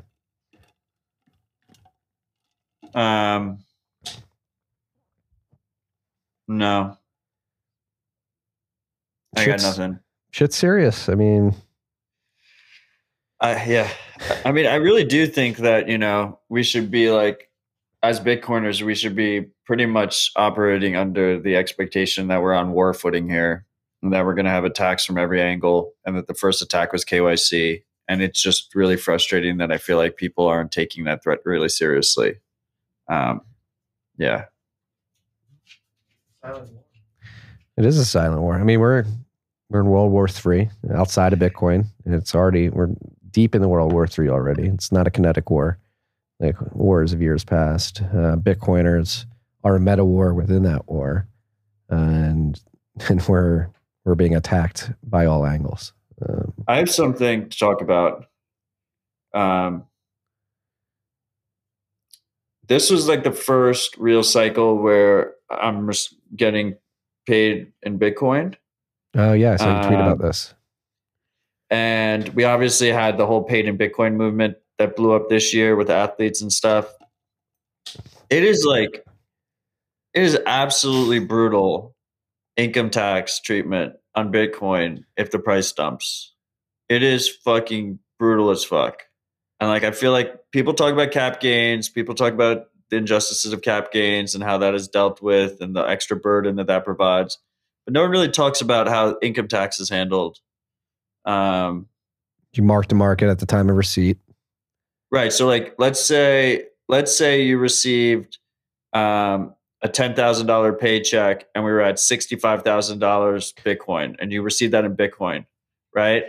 You owe income tax on $10,000. So if you're getting taxed at like 30 to 40% on your income tax, you owe $4,000 in tax on that $10,000 worth of Bitcoin you received in last spring or whatever. But now Bitcoin is at $35,000. So your Bitcoin that was worth $10,000 is now worth like $5,000, and you owe $4,000 worth of taxes on it. So you've made $1,000 because you held the Bitcoin instead of immediately selling it when you received it as payment. And guess what? You're giving those tax dollars to a government that allocates it terribly inefficiently and does nothing to actually make your life better, but in fact makes it worse by hiring a bunch of incredibly stupid people to thrust more bureaucratic regulations on your life. Like taxes, that is fucking brutal, right? Like that is like, that is pretty insane. Like obviously the price goes up, then it's great.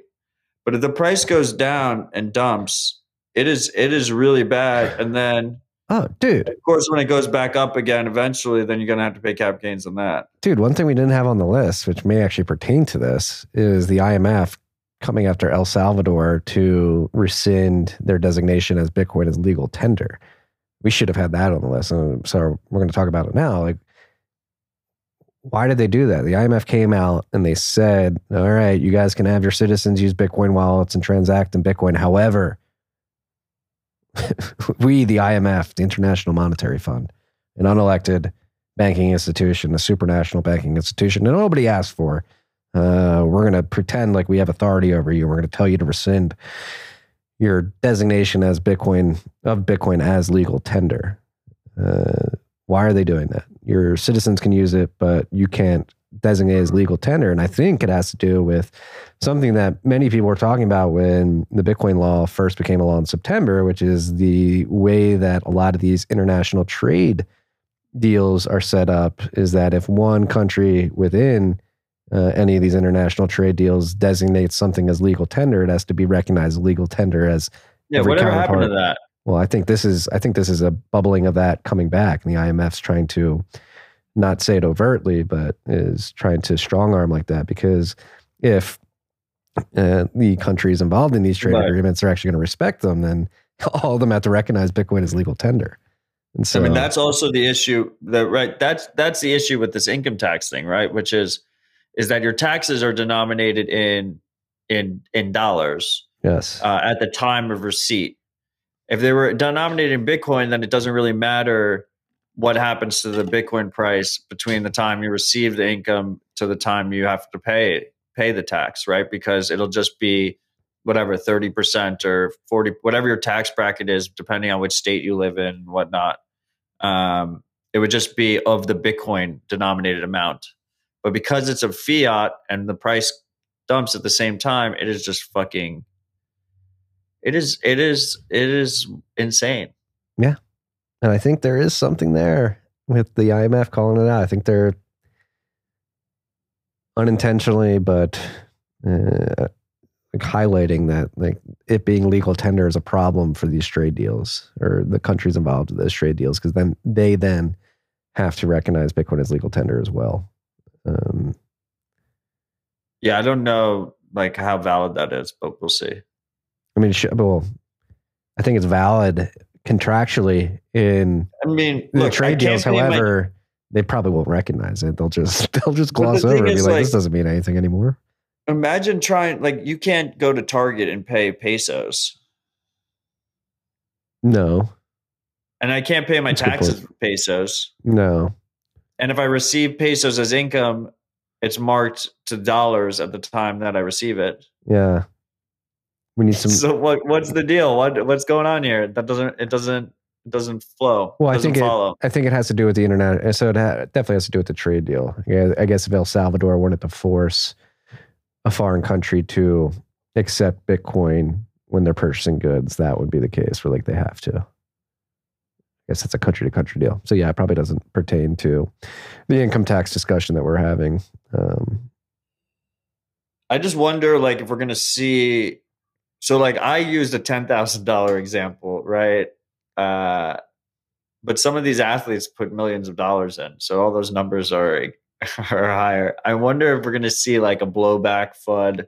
I was like, kind of like, I wasn't sure if I wanted to even talk about this because, you know, prices down, people are just being drama queens all over the place. So like, I knew I was going to get accused of FUD, but I really do think this could be like a fun FUD line that we see in 2022 if the price stays depressed, which is like some of the players and celebrities that got paid in Bitcoin, basically using it as an argument against Bitcoin, even though it's really an argument against the tax system, burdensome regulatory environment, right? Like, it's not Bitcoin's fault. But it could be an interesting narrative to watch. Yeah, pull it up. Yeah, definitely. I mean, I could see it being FUD. Okay, so here's what Kate Long tweeted back in June, before. It was the day after Bukele or Jack Mallers announced that El Salvador was adopting Bitcoin. Okay, let's dig in. Here's a too long to read. If El Salvador adopts legislation to make Bitcoin legal tender, it likely gets status as money, so treated on par with foreign currency by banks, possibly gets cash accounting treatment under US GAAP IFRS. Solves Bitcoin adverse accounting. So it would just be like an accounting thing. You'd be able to use. Yeah, but she also tweeted this out like right after last year's Groundhog Day. Oh, this was June 8th. This is the day after they announced. You're messing up Groundhog Day. We went over this February 2nd. I mean, it was a couple months after Groundhog Day. Yeah. My point is, it was last year, right? Like, this is, yeah, I don't know. Maybe a backdoor way to enable banks to handle Bitcoin may solve Bitcoin's lower of cost or market accounting problem. Politicized immigration debate in the U.S. probably comes into play too. Incumbents will try to block this. Well, they were unsuccessfully able to block it. El Salvador did enact it as legal tender, and now the IMF's trying to get them to rescind it. And fuck you, IMF, the International Monetary Fund. You have no power over anybody. If a sovereign nation decides that they want to adopt what they deem to be a better monetary system, and they want to get away from a centrally planned monetary system and adopt a free market monetary system, who the fuck are you to tell them, no, like, screw you, go away, you vampires, you devils, you reptiles. The IMF urges El Salvador to remove Bitcoin as legal tender. It urges them. Take your urges and do something with them in the corner, IMF. Like, pull up the head of the IMF, some crazy lady in Germany, whatever. Again, physiognomy is real. Look at these people, Matt. Look at these people. They're like hall monitors. They look like hall monitors. They don't. I just feel like there's a lot of very strong arguments that can be made against these organizations and people, but you just decide to attack their personal looks all the time, which I feel like hurts the argument. It doesn't hurt the argument. Physiognomy is real. Look at, like, I don't think you're going to find it on their page, but She's an old German woman with short hair. And she wears like pantsuits that look terrible. Like there's the people like lecturing you, like, you can't use Bitcoin. You can't use Bitcoin because I say so. They're the shoe people. No, they're not shoe people. They're like They're the type of people that might shoe a Bitcoiner. They're the soup Nazi guys. They're the no. A shoe is very sophisticated. Classic. The soup Nazi wag is unsophisticated and comes from an undeserved layer of whatever. Didn't like one of the shitty rating agencies also downgrade El Salvador this week or last week or something? Yeah, where were you when we needed you to accurately? I think it was Moody's actually. Where were you? All the AAA mortgage products, or whatever. Where were you back then when you had strippers buying 4 homes with 0 down payments? Those mortgage-backed securities were AAA apparently. Fucking scam, but they were getting paid by the fucking same banks that were putting them together. Yes, and then and they all have government monopolies. All the rating agencies have government sanctioned monopolies, and no one got punished. None.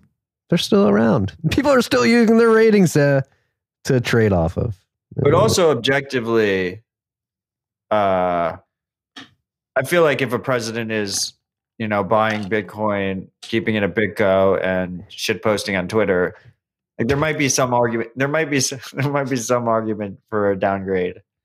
Yes. Even though the rating agencies can go fuck themselves. Well, yeah, it will be interesting to see if this Bitcoin bond is successful. Like maybe that'll be interesting to see how that plays out. I mean, a lot of it hinges on that Bitcoin bond. Yeah. Can they actually raise capital? It should be interesting to see how that plays out. And to be clear, like their Bitcoin position is a very small part of their annual revenues, GDP, whatnot, treasury. But if they have a fully subscribed Bitcoin bond at $1 billion, it proves that they can raise capital external to the international debt system that exists. And worst comes to worst, they can just take more money from China, who's building their library and their stadium. Yeah, I'm sure they'll be willing to offer it. There's other things on the list that we didn't have this week. Putin came out and said that mining. They have like great resources. So first, the central bank. I left this off because it just seemed like bullshit. Because it was like first the central bank said they wanted to ban mining, so that had made the rounds. And ban Bitcoin. And then Putin came out and he was like, "There's a unique place for Bitcoin in Russia or something, right?" Yes. Yeah. Yeah. So Russia's posturing one way or another.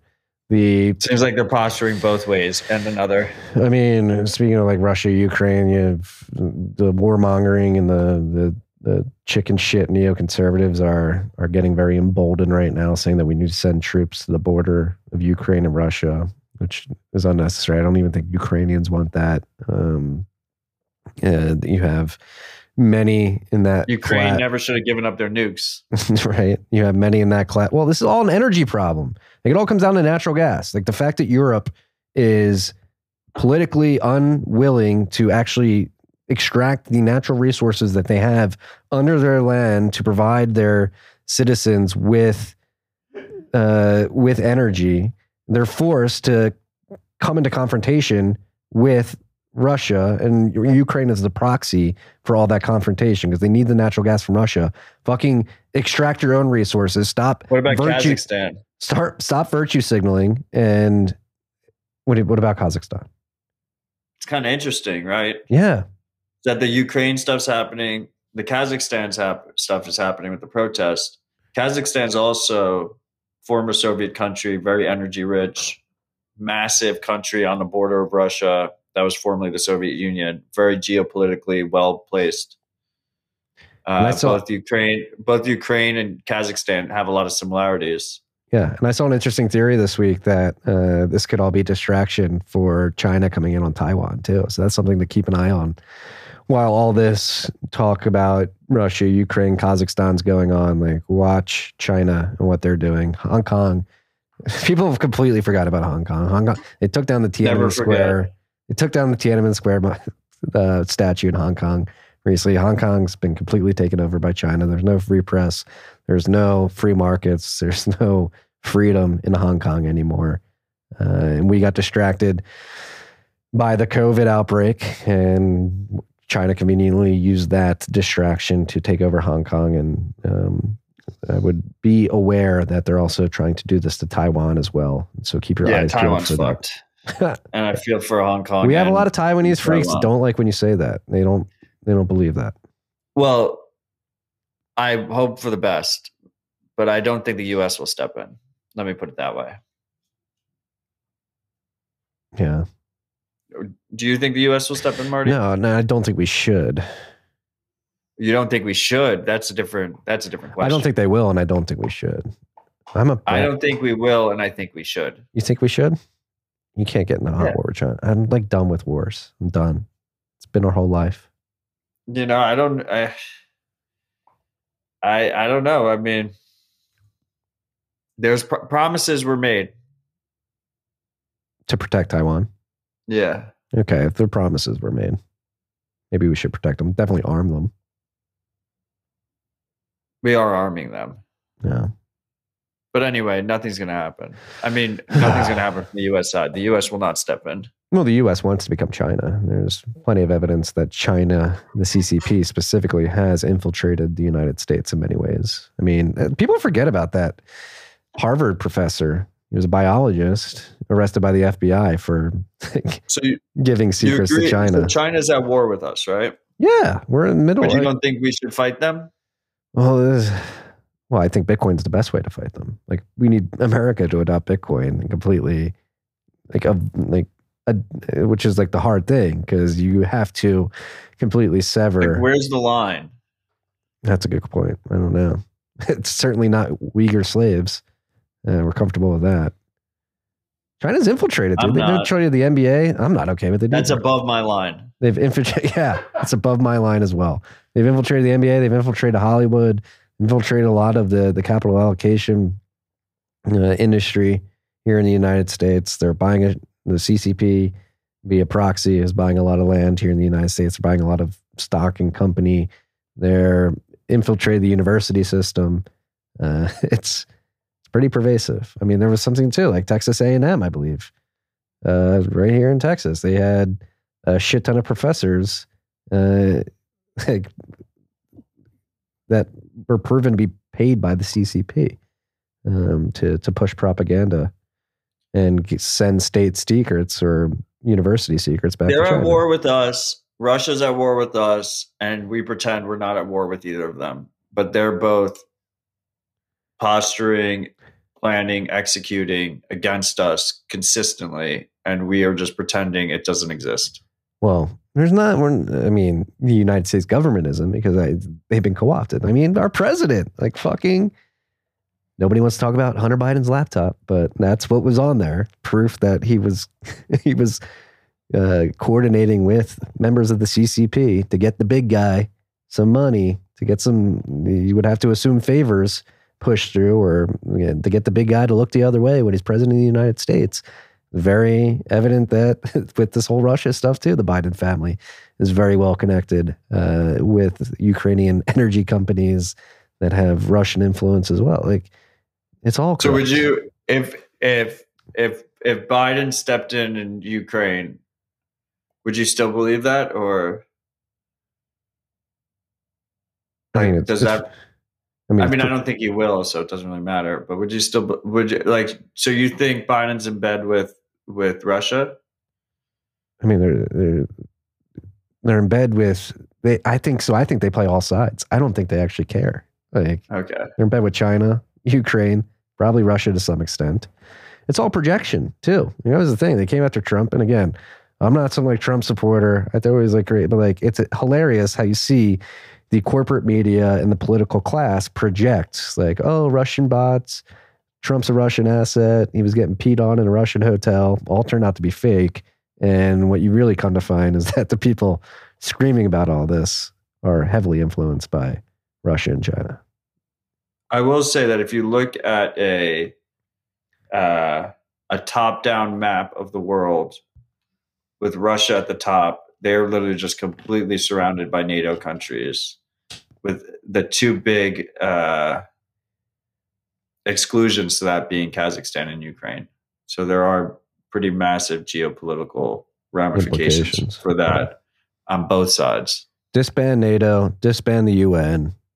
You want to disband NATO? Yes. What do they? Is Russia an enemy of the United States or no? I want peace on earth. I want free markets. I think we can get that if we just allow people to actually extract energy resources and use them. I don't. So we just lay down our arms. No, we don't lay down our arms. Putin will just help us with peace on earth. I don't think Putin's going to help us with peace on earth, but I think we create the free market facilities that allow people to ignore Putin, which Bitcoin helps with.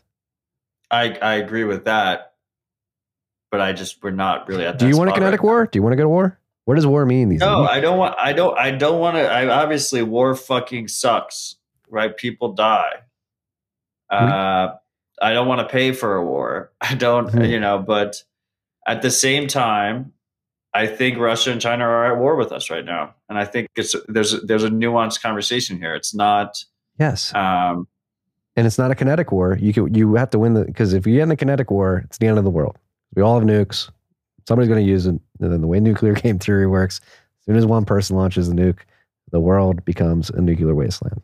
I just think there was a pivotal point there in 2014 when Russia literally just sent their troops in, took Crimea back. Before that, Georgia. Remember Georgia? And they just didn't put the badge on their fucking shirt, and then they just said those aren't our troops, right? And you have this aging bureaucratic mess that is the U.S. government that just constantly attacks its own citizens, and then it's a paper tiger, right? It's not even they're not even. We have these external aggressors that they aren't even doing anything. Yeah, no, they aren't even. There's no one. There's with all this talk and with like World War III and everything trending on Twitter, like no one in their right mind actually believes that the Biden administration, I think, actually believes the Biden administration will do anything aggressive. No, they will just stand the fuck by as everything fucking unfolds as is expected, right? And like part of the reason we're in this situation is because that is the expected outcome. Agree. It's just like, the Afghanistan war should have never fucking happened, but still. Well, that's what's interesting about, I know people don't like me talking about Donald Trump because they don't like Donald Trump, but that's what's interesting about this. Russia and China working together, and Trump was trying very hard to get tough on China with the trade agreements and bringing things home, which is a way to win that Cold War that we're in right now. It's like, all right, you're going to fuck with us. Like, we're going to fuck with you. We're not going to do trade deals with you anymore. We're not going to open up our economy to you. We're not going to allow you to do this. Ooh, we just lost Matt. They don't like us talking about this on TFTC. Where'd he go, Carr? Is he gone? Let me check. Oh, wow. No, he's coming back in now. But people hate Trump, but that's what he was trying to do, was engage in this Cold War that we're in. And he got, coincidentally, we got a global pandemic, was used politically against him. and here we are. We had the Biden administration with a president who some would call the big guy, who has done deals with China and Russia in the past. And yeah, I agree. They're just going to stand by. I think we did have somebody who was trying to get tough with China and Russia. Yuri Bezmenov. We're under a color revolution. I mean, this is why we have critical race theory. This is why this is part of this Cold War that we're in. They try to degrade our culture and have us die from the inside with all this infighting. That's part of the war that we're engaged in. And then they do all their things over there. It's a pretty sophisticated attack strategy that's been implemented over the course of decades. Like they attacked the university system. They attacked just our welfare system and the way our government works. They've successfully centralized power at the federal government level. It's pretty obvious. They've been successful. I was not expecting to get on this deep into this conversation. I mean, look, it is an important topic. It is. People are going to call me some crazy conspiracy theorist. Just fucking look around. I don't know. Do you think we're under a color revolution right now? That we're under what? A color revolution in the United States? No. No? Why not?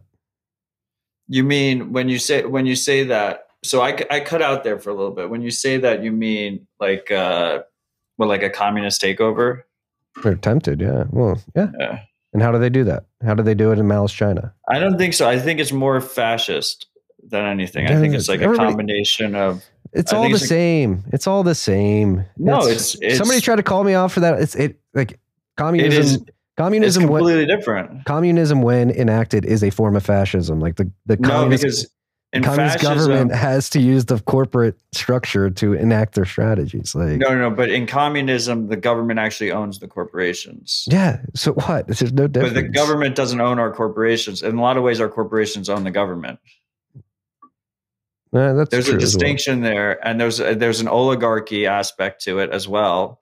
And I really think that, rich people and powerful corporations have an extreme amount of control in this society, and that's not going away anytime soon. So maybe people are attempting to do a communist revolution or a socialist revolution, but I don't think they'd be anywhere near successful. I don't know, dude. I think they've been pretty successful at tearing apart the fabric of our society here in the United States. That's what you do.